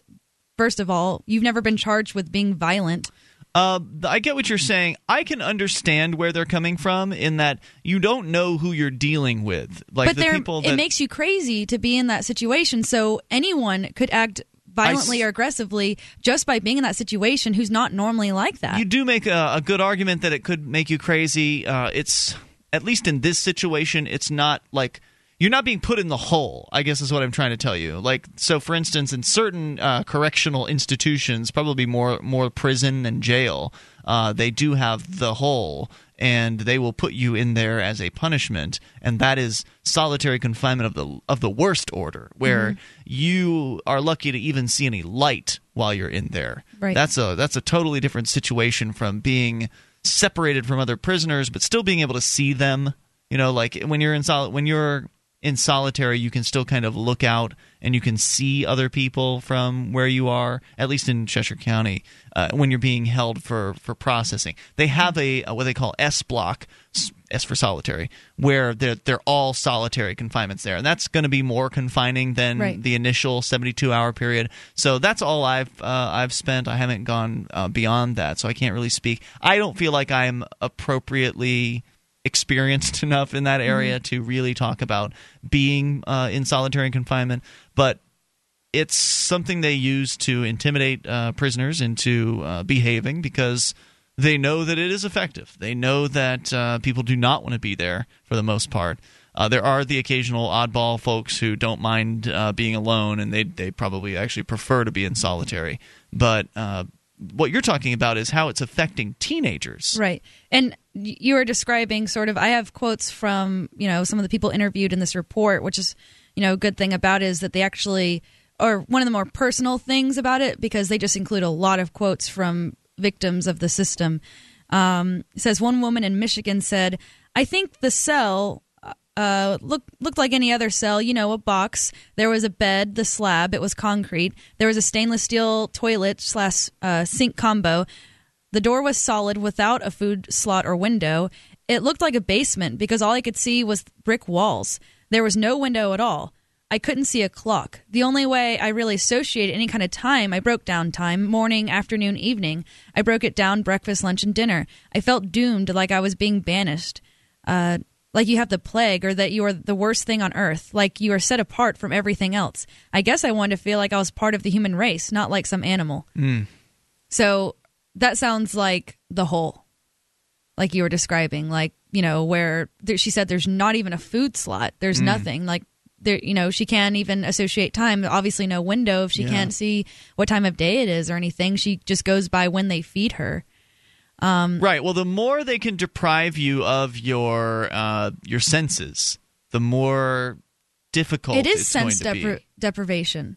I mean, that's basically... Sense deprivation can be cool in the right circumstances. No, you're thinking of something like cool and groovy or whatever. Like a flotation tank or something like that. I've looked in that stuff too. That is cool. But that's you do that. That's not a coercive consensual. situation. Yeah, you're choosing to have your senses deprived. But in this case, it can be really. I can imagine that's really scary for folks. Especially a young person who has no experience with that. Right, and I think that the reason that this report is specifically about young people is because, I'm young and I've grown up a lot just in the past few years. But I mean, there's a big difference between me now and me when I was like 18 or me when I was obviously you mature a lot within those ages. Absolutely. So, the author of this report interviewed someone who was put in when he was 13. And I just can't imagine at that age being in solitary or, when you're, I don't know, just hormones, and I don't know what it is, but just being generally emotionally unstable when you're young. You don't have those, whatever it is that changes in your brain through that time that sort of makes you more stable, that sort of centers you and makes you able to deal with situations that would make you go crazy when you're young. You sort of learn to cope. But when you're that young, I feel like your brain's still developing and you need positive human contact. Of course. And if you don't have that, a lot of these kids were complaining about not getting to see their parents. Says those allowed. Solitary visitation is very restricted. Yeah. If you get anything at all, it's very, very restricted. Those allowed outside described only being able to exercise in small metal cages alone a few times a week. Several said they could not get books, magazines, paper, pens, or pencils, or attend any classes or programming. For some, the hardest part about solitary confinement was being denied visits and not being able to hug their mother or father. And that's just wanting to hug your mom and dad, and that's And for what reasons were they being put in? I mean, do you have any idea? Just the most petty stuff? The information on where this is all happening, they can get sort of general ideas about jurisdictions that do this more often than not, but they don't have any specific numbers because no one's required to publish this information. So they have numbers like 95,000 minors are incarcerated a year or something like that. But they don't know how many of those are put in solitary confinement. And, it's just kind of unclear on which jails are doing this and how often and for how long. So that's unclear. But sure, it's definitely widespread. And it doesn't really matter how often they're doing it or where or how long they're doing it. All that matters is whether or not they do it to someone you know and someone you care about, or you, because then it becomes then all of a sudden it's important. People don't think about this. People don't want to think about the people that are in jail. They look at a jail, a lot of jails are placed away from populations. Right. That's so the point of jail. You're not supposed to be thinking about the people in there. Right. And, if people actually gave a damn about the people that were in jail, then maybe jails would be, not as bad as many of them can be. I mean, we're fortunate, Allie, you and I live in Cheshire County, New Hampshire, which, in my opinion, has one of the best jails in the country. It's run by a guy who's, compared to the average jail superintendent or warden, I think coming from a perspective of some level of compassion for the people that he's are in his care. Some people would say that because he is somewhat liberty-minded, that it makes it worse because he's going against principles. 855-450-FREE. That's the SACL CAI toll-free line if you want to tell us about your experience in solitary or bring up whatever's on your mind. Come on up. A science fiction comic adventure from Big Head Press. Quantum Vibe. It's year 2523. There are colonies on Venus, Mars, and Mercury. People travel in bubbles, fly at hyperspeed, with brain implants and artificial gravity. A scientific genius and his clever assistant set out on an adventure through the solar system on a secret mission to find the key to access new frontiers and save liberty. Quantum Vibe. There's a robot girl and zany creatures made with genetically engineered features, and corporate villains crave the opportunity to steal a profit from others' ingenuity. A scientific genius and his clever assistant set out on an adventure through the solar system on a secret mission to find the key to access new frontiers and save liberty. QuantumVibe.com.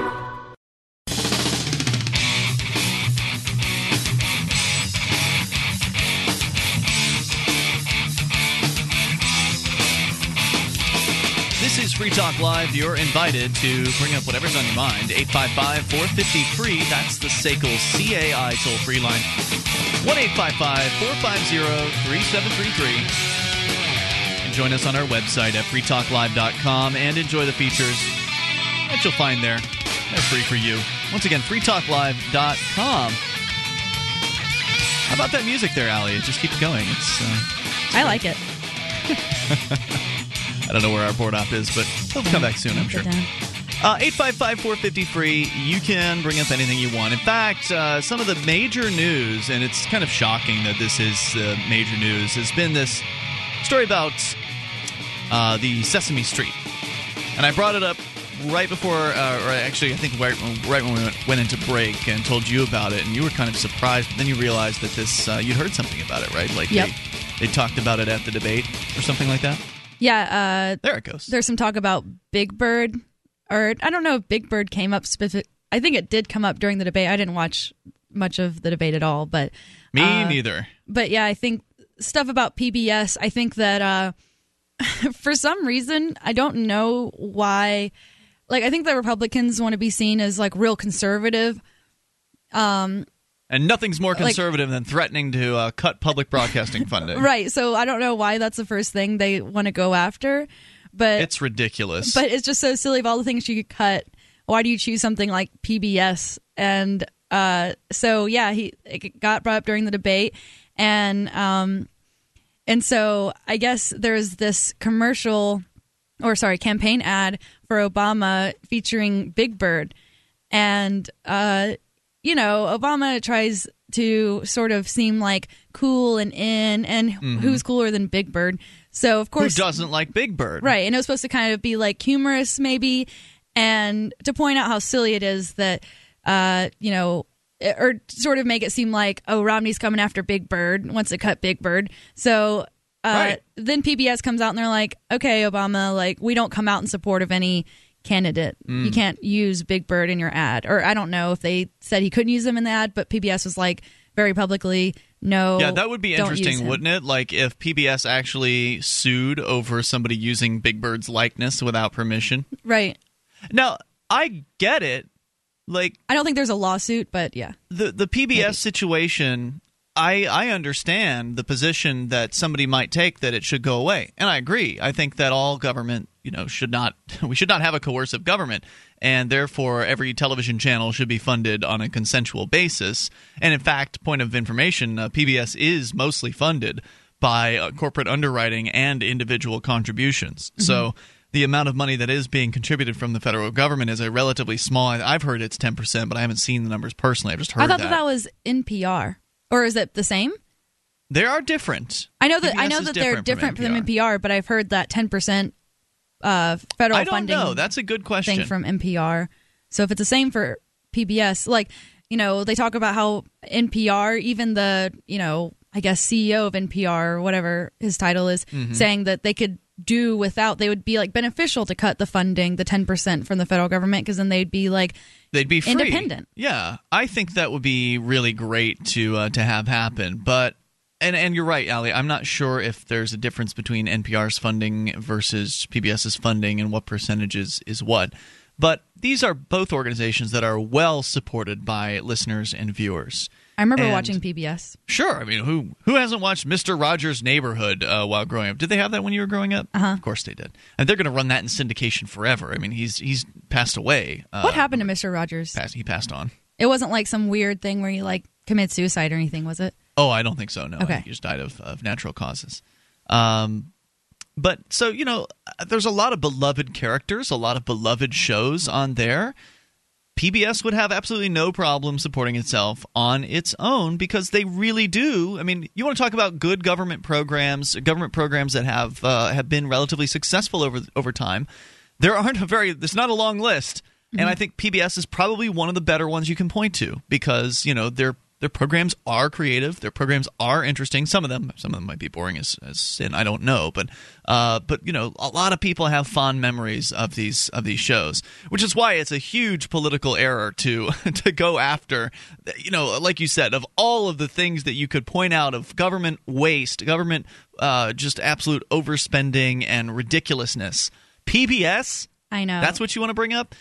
So, I mean, the Romney campaign deserves all the heat that it's getting over that, even though, in theory, you know, it's a good idea to cut the funding for PBS or NPR. I wonder if, you know, because I hear conservatives talking about, like, NPR, and I don't know what their opinions are of PBS. I feel like there was, like, some talk about how they were endorsing, like, their little, you know, kids shows were endorsing socialism or something. Well, but that they like to come after these organizations like they are, you know, liberals are in control of them. They're trying to make our kids, brainwash our kids to be liberals or something. And I wonder if that's sort of where Romney was coming from. If that's, I didn't hear any of the original comments because I really don't pay any attention to the debates. I don't care. It doesn't matter to me. But he certainly could have been pandering to that aspect. You know, if you look at the conservatives and you know, kind of the traditional conservatives and their critiques of PBS and Sesame Street over the years, I remember they were all uppity once about how there's a gay guy on Sesame Street. Exactly. Yeah, there was something like that. Yeah. So and that's another reason to separate it from public funding is because it's not something that, you know, whatever the programming is, not everyone's going to agree with it. Mm-hmm. And, you know, whatever that might mean. And I don't know if I believe the claim that it's a liberal channel. I mean, I think that there have been different administrations that have probably appointed different people to the board or whatever that runs PBS. So who knows? Maybe it's changed its slant over the years in different areas. Or maybe some programs are more lefty, some programs are more righty. Like I said, I don't have cable television, so I have, you know, in the last decade of my life, zero experience watching any programming on TV, let alone PBS. I'm still getting over the PBS brainwashing, so if that gives you any idea. I think that you know, there's some value there, and that people will support the things that they value, and ultimately, people shouldn't be forced to support things they don't value. So these uppity conservatives about, you know, that don't like the homosexual agenda, and, you know, I like gay people, so I don't have a problem. I don't discriminate against that. But if somebody wants to discriminate, they should be free to. You know, they shouldn't be forced to pay for a channel that they're not interested in supporting. Yeah, I don't have to buy HBO if I don't like the content they put on. Yeah, if people who appreciate these channels shouldn't. You know, I just can't imagine wanting to force people who disagreed. Like, say I was a big advocate of, you know, gay rights or something, and I thought that Bert and Ernie were somehow furthering. A gay couple? Yeah, they're a gay couple, and that they were, you know, making it. Is that true? I don't know. I don't know. It's how people perceive it, I guess. But that, you know, I wouldn't want. You know, I might see that. They have been living together for a long time. I might see that and think, oh well. You know, I think that's cool because it'll help kids to not be bigots, maybe, you know. And I wouldn't want people to have to pay for something that they don't like. Does that, you know, do you know what I mean? Like, it just seems like I want to see that happen. I want to see my ideas being put out there, but I don't want people who disagree with me to be forced to pay for it. Absolutely. We'll talk more about this in a moment. We've got Barry on the line listening in Idaho because there's a Million Muppet March that's being planned, and we'll explain what that's all about. But Barry, you're listening on XM's America's Talk. Hey, what's on your mind? Good evening. Welcome, sir. I fail to see the usefulness of gun laws. You know, even to an extreme degree. You know, as far as being able to carry a gun on an airline, you know, relating it to TSA, I don't. If anybody who's going to commit a crime is going to certainly not worry about the gun law involved, they're going to commit the crime anyway. I don't see where the importance of. I don't see where there's any reason to restrict our rights for carrying guns in any way. Absolutely. I'm with you, Barry. If you want to stand by, we can continue to dig into that topic a little deeper. 855-450-FREE. That's the SACL CAI toll-free line, 1-855-450-3733. Guns and Muppets, whatever is on your mind, we'll talk about it. You can take control of the airwaves. This is Free Talk Live. You can listen to Free Talk Live on the radio, podcast, satellite, webcam, and our live streams. But did you know you can listen to Free Talk Live from any phone, anywhere? Add this number to your phone, 213-493-0308. It's a long-distance call, so make sure you're familiar with your phone's calling plan. The Listen lines are airing the latest episode of Free Talk Live 24 hours a day, including our live shows. Call 213-493-0308. That's 213-493-0308.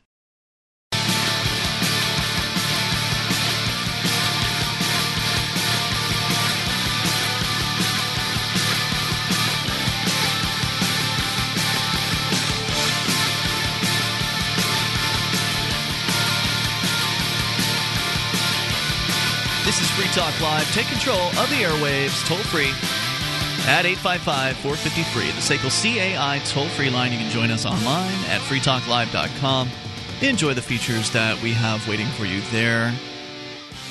They are all free. Those other talk show hosts, they charge you for their websites. We have a webcam. Those guys put it behind a paywall. Ours is right out there for you to see anytime you want at cam.freetalklive.com. Of course, during show hours, you'll see something on the cam. Outside of show hours, you will likely not see something on the cam, although the cam feed is actually linked not to the Free Talk Live live streams, but to the LRN.FM live streams. So you will hear, if it's outside of Free Talk Live hours on the cam, you will not hear Free Talk Live. You will hear other shows like Ladies in Keene, which is Allie's show. And you can get more of Allie, by the way, over at ladiesinkeene.com. That's ladiesinkeene.com as we go right back into your phone calls. Oh, by the way, want to make sure you know about the Bitcoin. We did talk earlier about blockchain.info, which is a great Bitcoin website for an online wallet. But you need to know what a Bitcoin is if you don't. Take the time to go to weusecoins.org. There's a great little 2-minute video on there that'll, I think, give you a good introduction to the Bitcoin. I got to see an old friend of mine, Tetro, out in Los Angeles. We go way back. And he's been living out on the West Coast for a while, so it was nice to go out to the talk radio convention and get to see an old friend. Mm-hmm. And he had not heard of Bitcoin, so we filled him in, and he was very excited by the idea. And why wouldn't you be? It's something that is a digital, decentralized currency that's actually a free market currency in that it's not manipulated by some government. It's not some corporation that's behind it. It's an open source currency that allows anyone to send and receive payments with anybody in the world without asking anyone's permission. It's algorithm-driven, correct? Yeah, it's essentially math. And in fact, it's mathematically impossible for Bitcoins to be counterfeited or inflated, or for anyone, including governments, to block you from sending or receiving these payments. You are in control of your finances when it comes to Bitcoin. You don't have to ask anyone's permission. You don't have to jump through any hoops. There's no gatekeepers. You just should do your due diligence, learn about it at weusecoins.org, and then you can jump right in and go to bitinstant.com to get your Bitcoins. That's the best way, in my opinion, to turn your cash into Bitcoins. bitinstant.com. Let's go to the phones, talk to Barry. Now, Barry, you had made a comment about gun laws. You think that they are unnecessary. I don't even think we should have laws that say we can't carry guns onto airline to fly. I don't see where it's making anything any safer. If anything, it's just the opposite. Absolutely. I don't agree with it, and I don't even hear the NRA or any of these other people that, I don't really. I have a lot of things that against the NRA, even though I'm a big gun rights. Well, if advocate. you support gun rights, then you're absolutely right that you should be opposing the NRA because they do not support gun rights. They support the status quo, in my understanding of what they do. Why? They support the 20,000, like he's saying. They don't speak out against the TSA. Mm-hmm. They don't speak out against the existing regulatory structure. They supposedly are, trying to stop new gun laws from coming into existence, but ultimately that means they're supporting the existing gun laws. And then there's something like 20,000 of them on the books in just the federal level alone. Mm-hmm. There are more principled gun rights organizations, like I believe Gun Owners of America is generally considered a better, more principled gun owners organization than the NRA. Mm-hmm. And I think you're absolutely right, Barry, that that as far as airports are concerned, what we really should, and here's a proposal for you, How do you feel about the idea of let's just let the airlines decide what their security should be? So if one airline wants to allow people on with weapons, they should be free to do that, and people should be free to choose that if that's what they want. And if there's another airline that wants to do body cavity search before you get on, then they should be free to have that level of security too, and let the market decide what the right level of security is. How do you feel about that?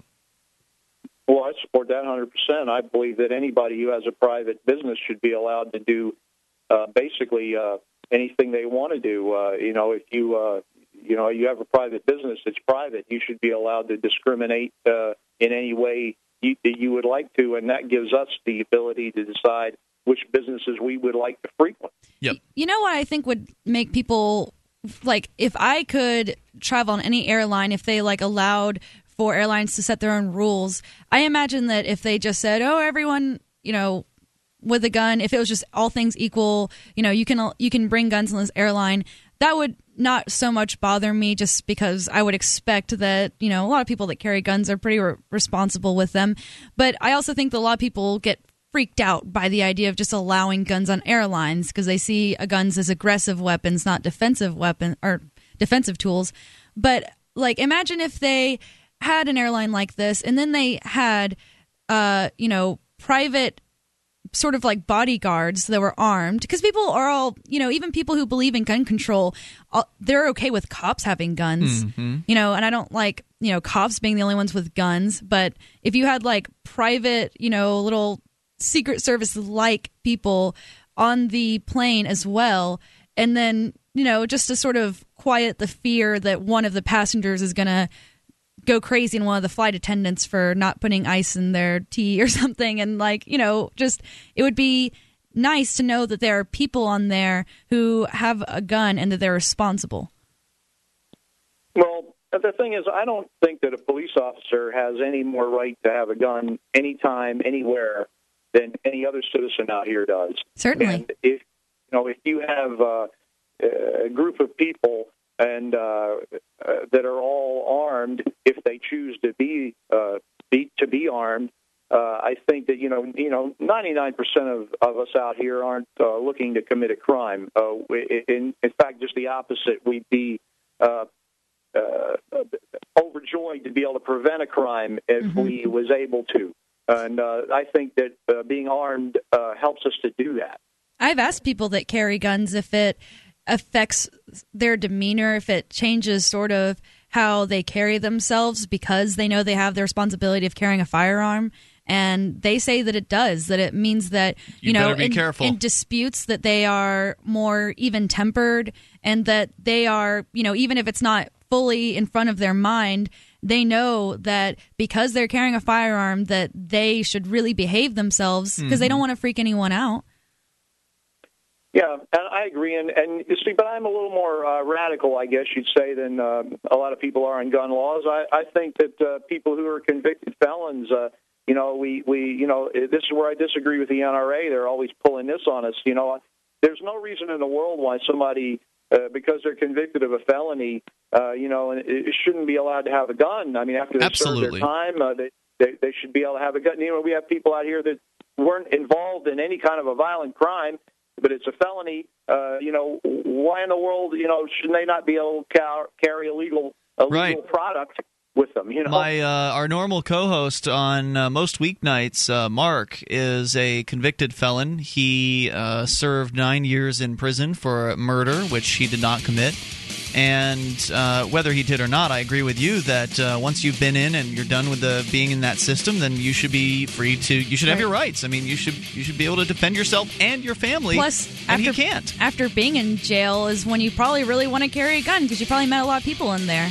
Barry, thanks for your call and thoughts. I'm on board completely with how you feel on that. 855-450-FREE, the SACL CAI toll-free line, the Million Muppet March, whatever you want to talk about, Free Talk Live. This program is brought to you by FreeKeen.com. FreeKeen.com features audio, video, and blogs chronicling the transition to a voluntary society. FreeKeen.com also has comments and discussion forums so you can be heard. FreeKeen.com.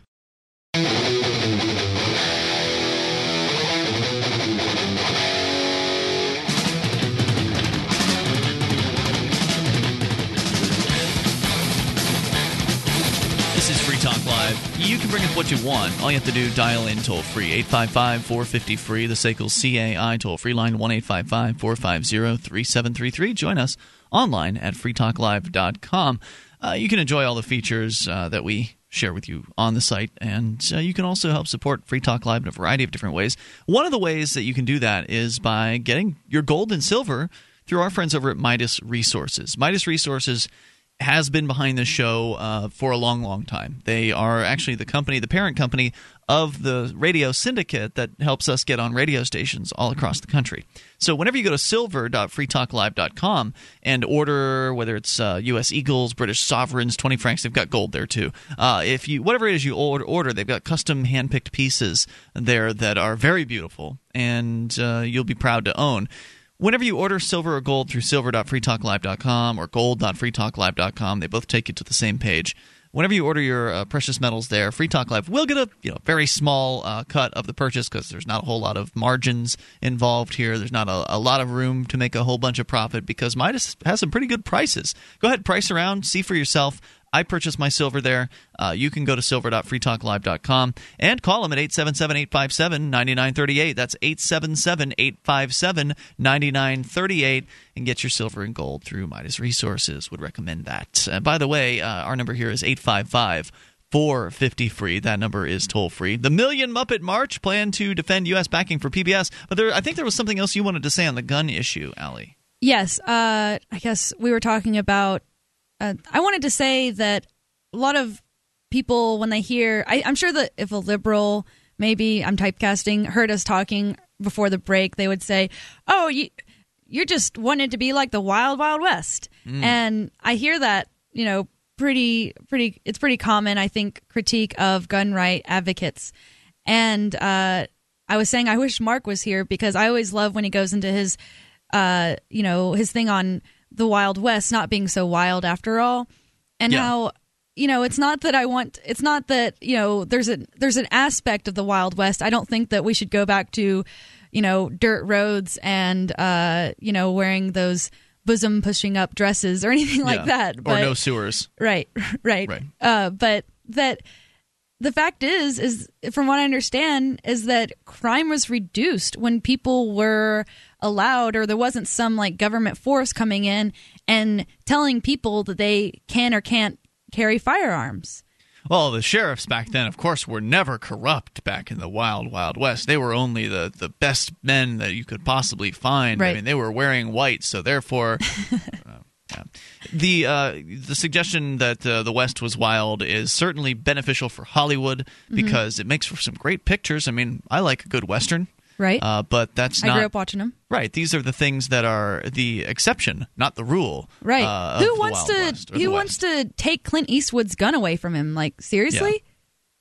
Well, people are afraid of guns, and for good reason. They're scary. I mean, there's a lot of power behind a gun. When you have one on you, it's a big responsibility. It is a big responsibility, and they can be deadly if used correctly or incorrectly, depending on the circumstance. So I get it, man. I understand why people are afraid of guns, and I would never say that everybody should have one. Some people will suggest like a real radical position is that everyone should carry a gun. I don't get why people are so afraid of guns. Like, why would you not be afraid of cars or trains? Or it's a good point. A lot of people do die from car wrecks, and I get your point there. I guess that people it just seems more intense when somebody dies from a gun than more dramatic. Yeah, I guess so. And another point is that I think that... Plus, there aren't as many movies about car wrecks either, so there's not as much culture that surrounds it. It's something that people acknowledge exists. They certainly don't want to get into a car wreck themselves, but I think maybe the difference also is that cars seem like more of a necessity to life, and a gun might seem more like an accessory. I don't really... I mean, you don't need a car to live in America. You can walk and ride a bike, but I think it's commonly accepted that cars are pretty much necessary. If I lived in a city like New York where I wouldn't be allowed to carry a gun, then, I'm more likely to get killed by, well, I don't really know what the likelihoods there are, but I'd rather have a gun than a car, right? Because for one thing. You can't really defend yourself too effectively with a car. Right. And I would want to defend myself, and I would be more, whatever, it's a big city and there's crime and stuff. I want to carry a gun if I'm somewhere like that. And I wouldn't need a car because, most people don't, it's not really effective to get around just having a car in New York. But now, you grew up in Alabama. Was your family, gun friendly, or what was the deal there? So on my dad's farm, he didn't, no one in my family had guns, except my sister, but my dad let hunters hunt on his land because to keep the deer down for eating his blueberries and everything. And we wore those little orange caps and stuff so that we didn't get shot. And never had any problems there. There are certain rules. They weren't anti-gun, but they weren't necessarily gun people. Right, not necessarily gun people. And I think that living in a place where only outlaws have guns can definitely morph your opinion of guns. And I don't think that people really take that into account. Like people from New York or California, they don't really think about how the legislation being enforced in the place they live is influencing their opinion on how they view a tool. Because if it's outlawed, then the only people that you think associate with having guns are criminals. Well, the police people willing have to them break the as law. well. Your friends aren't going to have guns because your friends, aren't trying to get arrested anytime soon. Right, so it won't seem normal if somebody does have a gun. And whereas up here in New Hampshire, people walk around openly carrying firearms, and everything's okay. In fact, things are better here and in Vermont and in Alaska, where gun laws are relatively non-existent. I mean, they do exist here in New Hampshire, but there aren't very many of them. If you're going to come down strong on an issue like, gun control, then you should go somewhere where people don't have this, like New Hampshire, where people aren't so afraid of guns and there's a gun culture and you're allowed to open carry or conceal carry, and just see if it's, does it resemble the Wild Wild West? Are you in fear of your life because you know that anyone could have a gun? And I mean, I don't think that people think of New Hampshire that way. Let's go to the phones. You can bring up anything you want. Tim's on the line listening in Florida to XM's America's Talk. Hey, Tim. Tim in Florida. Tim. Hey, what's going on, guys? You are on the air. Go ahead, sir. Hey, man, I just want to get your opinion about this election and the time that we're living in. How do you feel about Mitt Romney and his campaign? I think he's a thug, just like Barack Obama. Allie, what do you think about Mitt Romney? Yeah, I feel the same. Yeah, me too. I'm feeling the same way. I think he's been sent by somebody else, because he's one of those guys, if you listen to what he says and his word, in the first debate, you could tell he's not for just the average American, the middle class. He's basically pretty much for the 1%, if you ask me. Mm-hmm. Just like Barack Obama. He's not as smooth as a thug as Barack Obama, though. You don't think? No. I think that Barack Obama pulls the thug thing off more than Mitt Romney. He's not Mitt appearing Romney like seems a thug? kind of like a bumbling idiot to me. He's just also obviously pandering. I don't know. And I know what people mean when they say, if they're just perceiving this election and they're watching it, and it does seem like, I don't think either of them care at all about the average American or the 99%, but that, something about Mitt Romney, he just seems like he's faking he just seems so fake to me. Like they said, plastic man. He seems like he's trying to pretend to care. He doesn't care. I remember the video with him talking to the guy in the wheelchair who was asking him about medical marijuana. He totally blew that guy off. Mm-hmm. And people don't bring that stuff up as much as they bring up his comments about the 47% of Americans on welfare or whatever. Tim? And with that being said, I don't want to know who you guys vote for, but if you had to vote, it's kind of hard. Most people be like, I'm on the fence. I don't have to vote for any of those people. What if you're forced? I would either vote for none of the above or Gary Johnson, and I'm not going to be forced to vote for any of those people. I will not vote hypothetical. I will not vote for evil. Tim, thanks for the call. Appreciate hearing from you. More coming up. You can take control. Free Talk Live.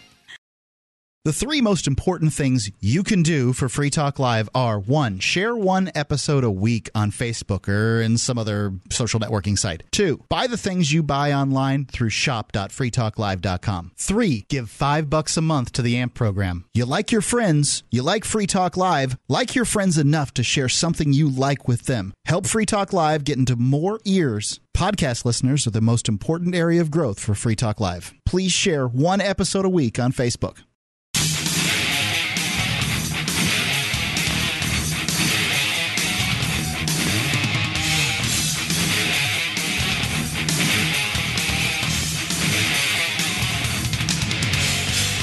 This is Free Talk Live. You can take control of the airwaves. Toll-free number 855-450-FREE, the SACL CAI toll-free line. Join us online at freetalklive.com. Enjoy the features that you will find. They are free. Now, if you like the show and you want to help support Free Talk Live, become an amplifier. You can do that at amp.freetalklive.com. AMP stands for Advertise, Market, and Promote, and the idea is a simple one. You send in $5 a month to Free Talk Live. We invest it in the show and use it to get on more radio stations around the country. And we just got back from our trip to L.A. Mark and I went to Los Angeles, where Talkers Magazine was having their bi-yearly. Is that right? I always get this wrong. You'd think I'd have learned this by now. Twice a year? Yeah, bi-yearly. Is that twice a year? I think so. Okay, good. If I got paid bi-weekly, I'd get paid every 2 weeks, so that doesn't make any sense. So then bi-yearly might be every 2 years. Yeah, I don't know. Semi-yearly, meaning half a year. Anyway, it's twice a year is when this happens, and so this was the Los Angeles leg of it, which is good because we get to kind of see some of the West Coast program directors and people like that, and we're going to have some big news about iHeartRadio to announce pretty soon, which I'm pretty excited about. That's one of the big apps on iPhone and Android for listening to things online. So it makes a difference, your AMP dollars, because it's the AMP dollars that sent us to this convention. They send us to conventions. They do. We use AMP dollars to advertise Free Talk Live, to get on more stations. If a station needs a piece of hardware, for instance, like a satellite receiver, we'll buy it for them. And how does going to these conventions help Free Talk Live? It's a who's who, basically, for the talk radio industry. So, like, at this convention, there was a panel discussion. They always have these panel discussions. So, like, if you've ever been at any typical convention, there's always speeches and panel discussions. Were you in another Rumble? I was not in a Rumble. There was no Rumble this time around for some reason. It was all panel discussions, and I was on a panel. I was on the Rumble previously, and by the way, the video from the Rumble is out, and I will send it out. I'll post it to the Facebook and Twitter here. Maybe, I don't know if I'm going to do it tonight. I'm pretty behind on getting caught up with things, but I will post it. But how does it benefit us? So we get to schmooze with the bigwigs in radio, but most importantly, we're seen by decision makers, and we're actually integrated into the event now. Like when we started going, we were just attending it, but then eventually they invited me to speak on a panel, and then they invited Mark to give a speech one year, and then I've been on panels. I gave a speech. I don't really much care to give speeches. I'd rather be on a panel. I feel like that's more fun for me. Right. I feel like I have more to offer there, and the pressure's not as high. But I was on a panel about not the movers and shakers, but kind of the pioneers, the modern day pioneers in radio. And so there I was up there on a stage with a bunch of guys that were mostly a lot older than me. And Michael Harrison, who's the publisher of Talkers Magazine, had a lot of really nice things to say about Excellent. Free Talk Live. So it was great. And of course afterwards people come up. They will come up to me and they'll say things about what they thought about what I had to say up there, and many of them found it inspirational because Mark and I have basically, with the assistance of great co-hosts like you and of course all of our listeners in the amplifiers, have managed to build a successful syndicated radio program from the ground up, essentially, and of course the help of GCN, our network. And podcasts are becoming something fairly new thing, and I think that talk radio is something sort of, you think of old people listening to it, but podcasts are getting really popular with youth. Mm-hmm. And I think that having a youthful voice centered around the Liberty Revolution, which is a movement of the youth, I think primarily, it's something that these radio syndicates are going to have to sort of wise up to and realize that it's better to have, you have to tap into that market, if you want to be successful. You can go to amp.freetalklive.com to help us out with that. And another great supporter of the program is Jason Osborne from Sekel CAI. He's the main operator behind Sekel CAI. And if you have a company that needs to try something new in the area of collections, go to Sekel CAI's website. You can find their banner at the top of freetalklive.com's banner column. It's been there forever. Sekel CAI is a longtime supporter of this program. They do collections, early out billing, and they purchase charged-off receivables. And they'll also resolve issues for your customers. Treat them with respect, which will enable you to do business with them in the future, which, of course, is what you want to do. Sekel CAI, see their banner again right at the top of the banner column at freetalklive.com. Let's go to the phones and to the fun. Let's talk to Mike, listening in New Mexico. Mike, you are, I believe, listening to XM's America's Talk. Go ahead, sir. Hey, guys. First of all, I want to say Jesus is real, and we're living in the end time. No, this is no game. This is real. Jesus is real. We're living in the end time. Yeah. And Obama represents the black horse. He's the black horse. He represents balance. He has ties to the Middle East and the United States. Technically, he's only half black, but okay. But no, wait. No, when you say Jesus is here, what does that mean? No, I didn't say I say he's real. Jesus is real. Okay, he's real. Not here yet. He's not here yet. We're living in the last generation. So tell me, are you a believer that the world is going to end on December 21st? No, sir. No. So it's not quite the end times. How close are we to the end? Listen to me. Listen. I'm going to say this. Just listen. Do your research when I tell you this. Obama represents the black horse. After the black horse, there's the pale horse. The pale horse that represents death, destruction. So we need to go out and vote for this guy. That'll give us time. Give us 4 more years. Are you suggesting that that Mitt Romney is the pale horse? He represents the pale horse, which is death and destruction. You think they're killing him, state and stuff? I don't know if you really believe what you're saying. I don't know if I believe you. Well, you got to do your research, my man. Go in Revelation and read the Bible. Do you believe this guy, Allie? I mean, you used to go to church a long time ago. Yeah, but we didn't. My church wasn't really so. Was it like an end times? It wasn't like an end times kind of church. No, there was a focus on hell and everything, but we didn't really focus on Revelation. Mike, what I want to know from you is when is the end times? Like you're saying it could be put off for 4 more years, but let's say Barack Obama is reelected, or no, excuse me, let's say Mitt Romney is elected. What will happen? When will it end? Oh man, it's going to be a drastic change. You're going to see the U.S. dollar go down. Because apparently God is waiting on the vote to decide whether or not to accelerate the end times. God, he's a forgiving God. He's a merciful. So who's the white horse? Do you believe in hell? He's going to give us a time. Mike, he's giving us a chance to turn our life over to him. So, Mike, do you actually believe in... He has mercy on our soul, but we got to take heed to the word of God and listen and do our research, man. We're a total blind nation. We're oblivious to what's going on. Mike, the lady has a question for you. I'm more interested in, what... you've already identified who the black horse is. Who's the so there's a white horse, a red horse, a black horse, and then you mentioned the pale horse. So who represents the white and the red horse? Red horse. Japan was the nation that represented the red horse. Wait, how can you have a person represent the other horses and then, or people represent the other horses, and then a nation be the third red horse represents war. So I think that would be, wouldn't that be Obama? Wouldn't Obama be the red horse? Well, I mean, Mitt Romney's a warmonger too. Horse. He's the balance. Mike, I'd say your position's pretty weak here, and I thank you for the call tonight. I don't think I buy it. I don't think he sounded like a real zealot. You think that he was fake? You mean you don't buy what he's saying, or you think that he wasn't really believing what he's saying? I think the latter. I think that he is not actually a believer in what he was saying. See, the thing is, when you repeat something over and over again, I start to question, like, so if you're trying to convey an idea and you're going into it and you're like, then, maybe you really believe it. But if you say, like, when he got on the call and he said, Jesus is real, then I start to wonder, like, all right, do you believe that? Because you seem to be convincing yourself. Yeah, he seemed like a one-note, like a really bad crank call. Either he really believes it and just wasn't very good at answering questions.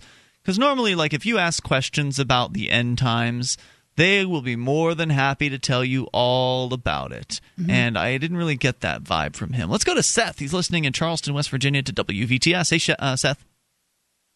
What's going on? Hey, we're on the air, and you are too. Go ahead. Well, what I wanted to ask is, with the end of the debate last night, they had the question about abortion and the ethics behind it. And I don't really want to ask about that.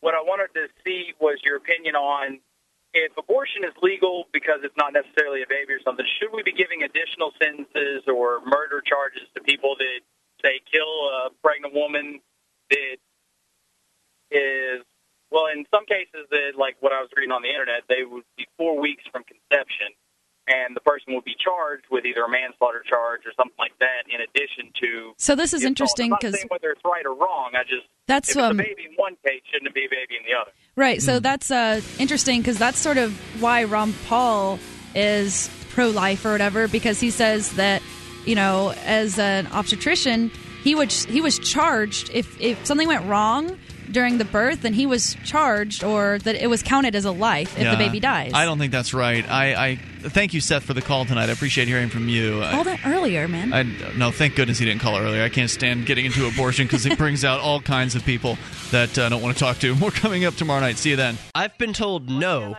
in many different ways. I give you an order and you're going to obey it. George, you can go this way. You can do that and you have to leave here. You cannot bring signs into the rally. Walk with me. Well, I'm comfortable here, actually. Whoa! Hey! Who do you think you are? Excuse me. There is no video and audio allowed in this office. No, I have work today. This is you ain't gonna make it. Wait a minute. Whoa! Hey! Oh my God! Unbelievable! Why are you running from me? Because you're scared me. What am I being detained for? You're being served. What is this? You're being served. What is this? Bureaucrats have a funny way of telling people no. That's the sound of the men working on the chain. Derek J's Victimless Crime Spree. Available now free in HD. See it now at victimlesscrimespree.com.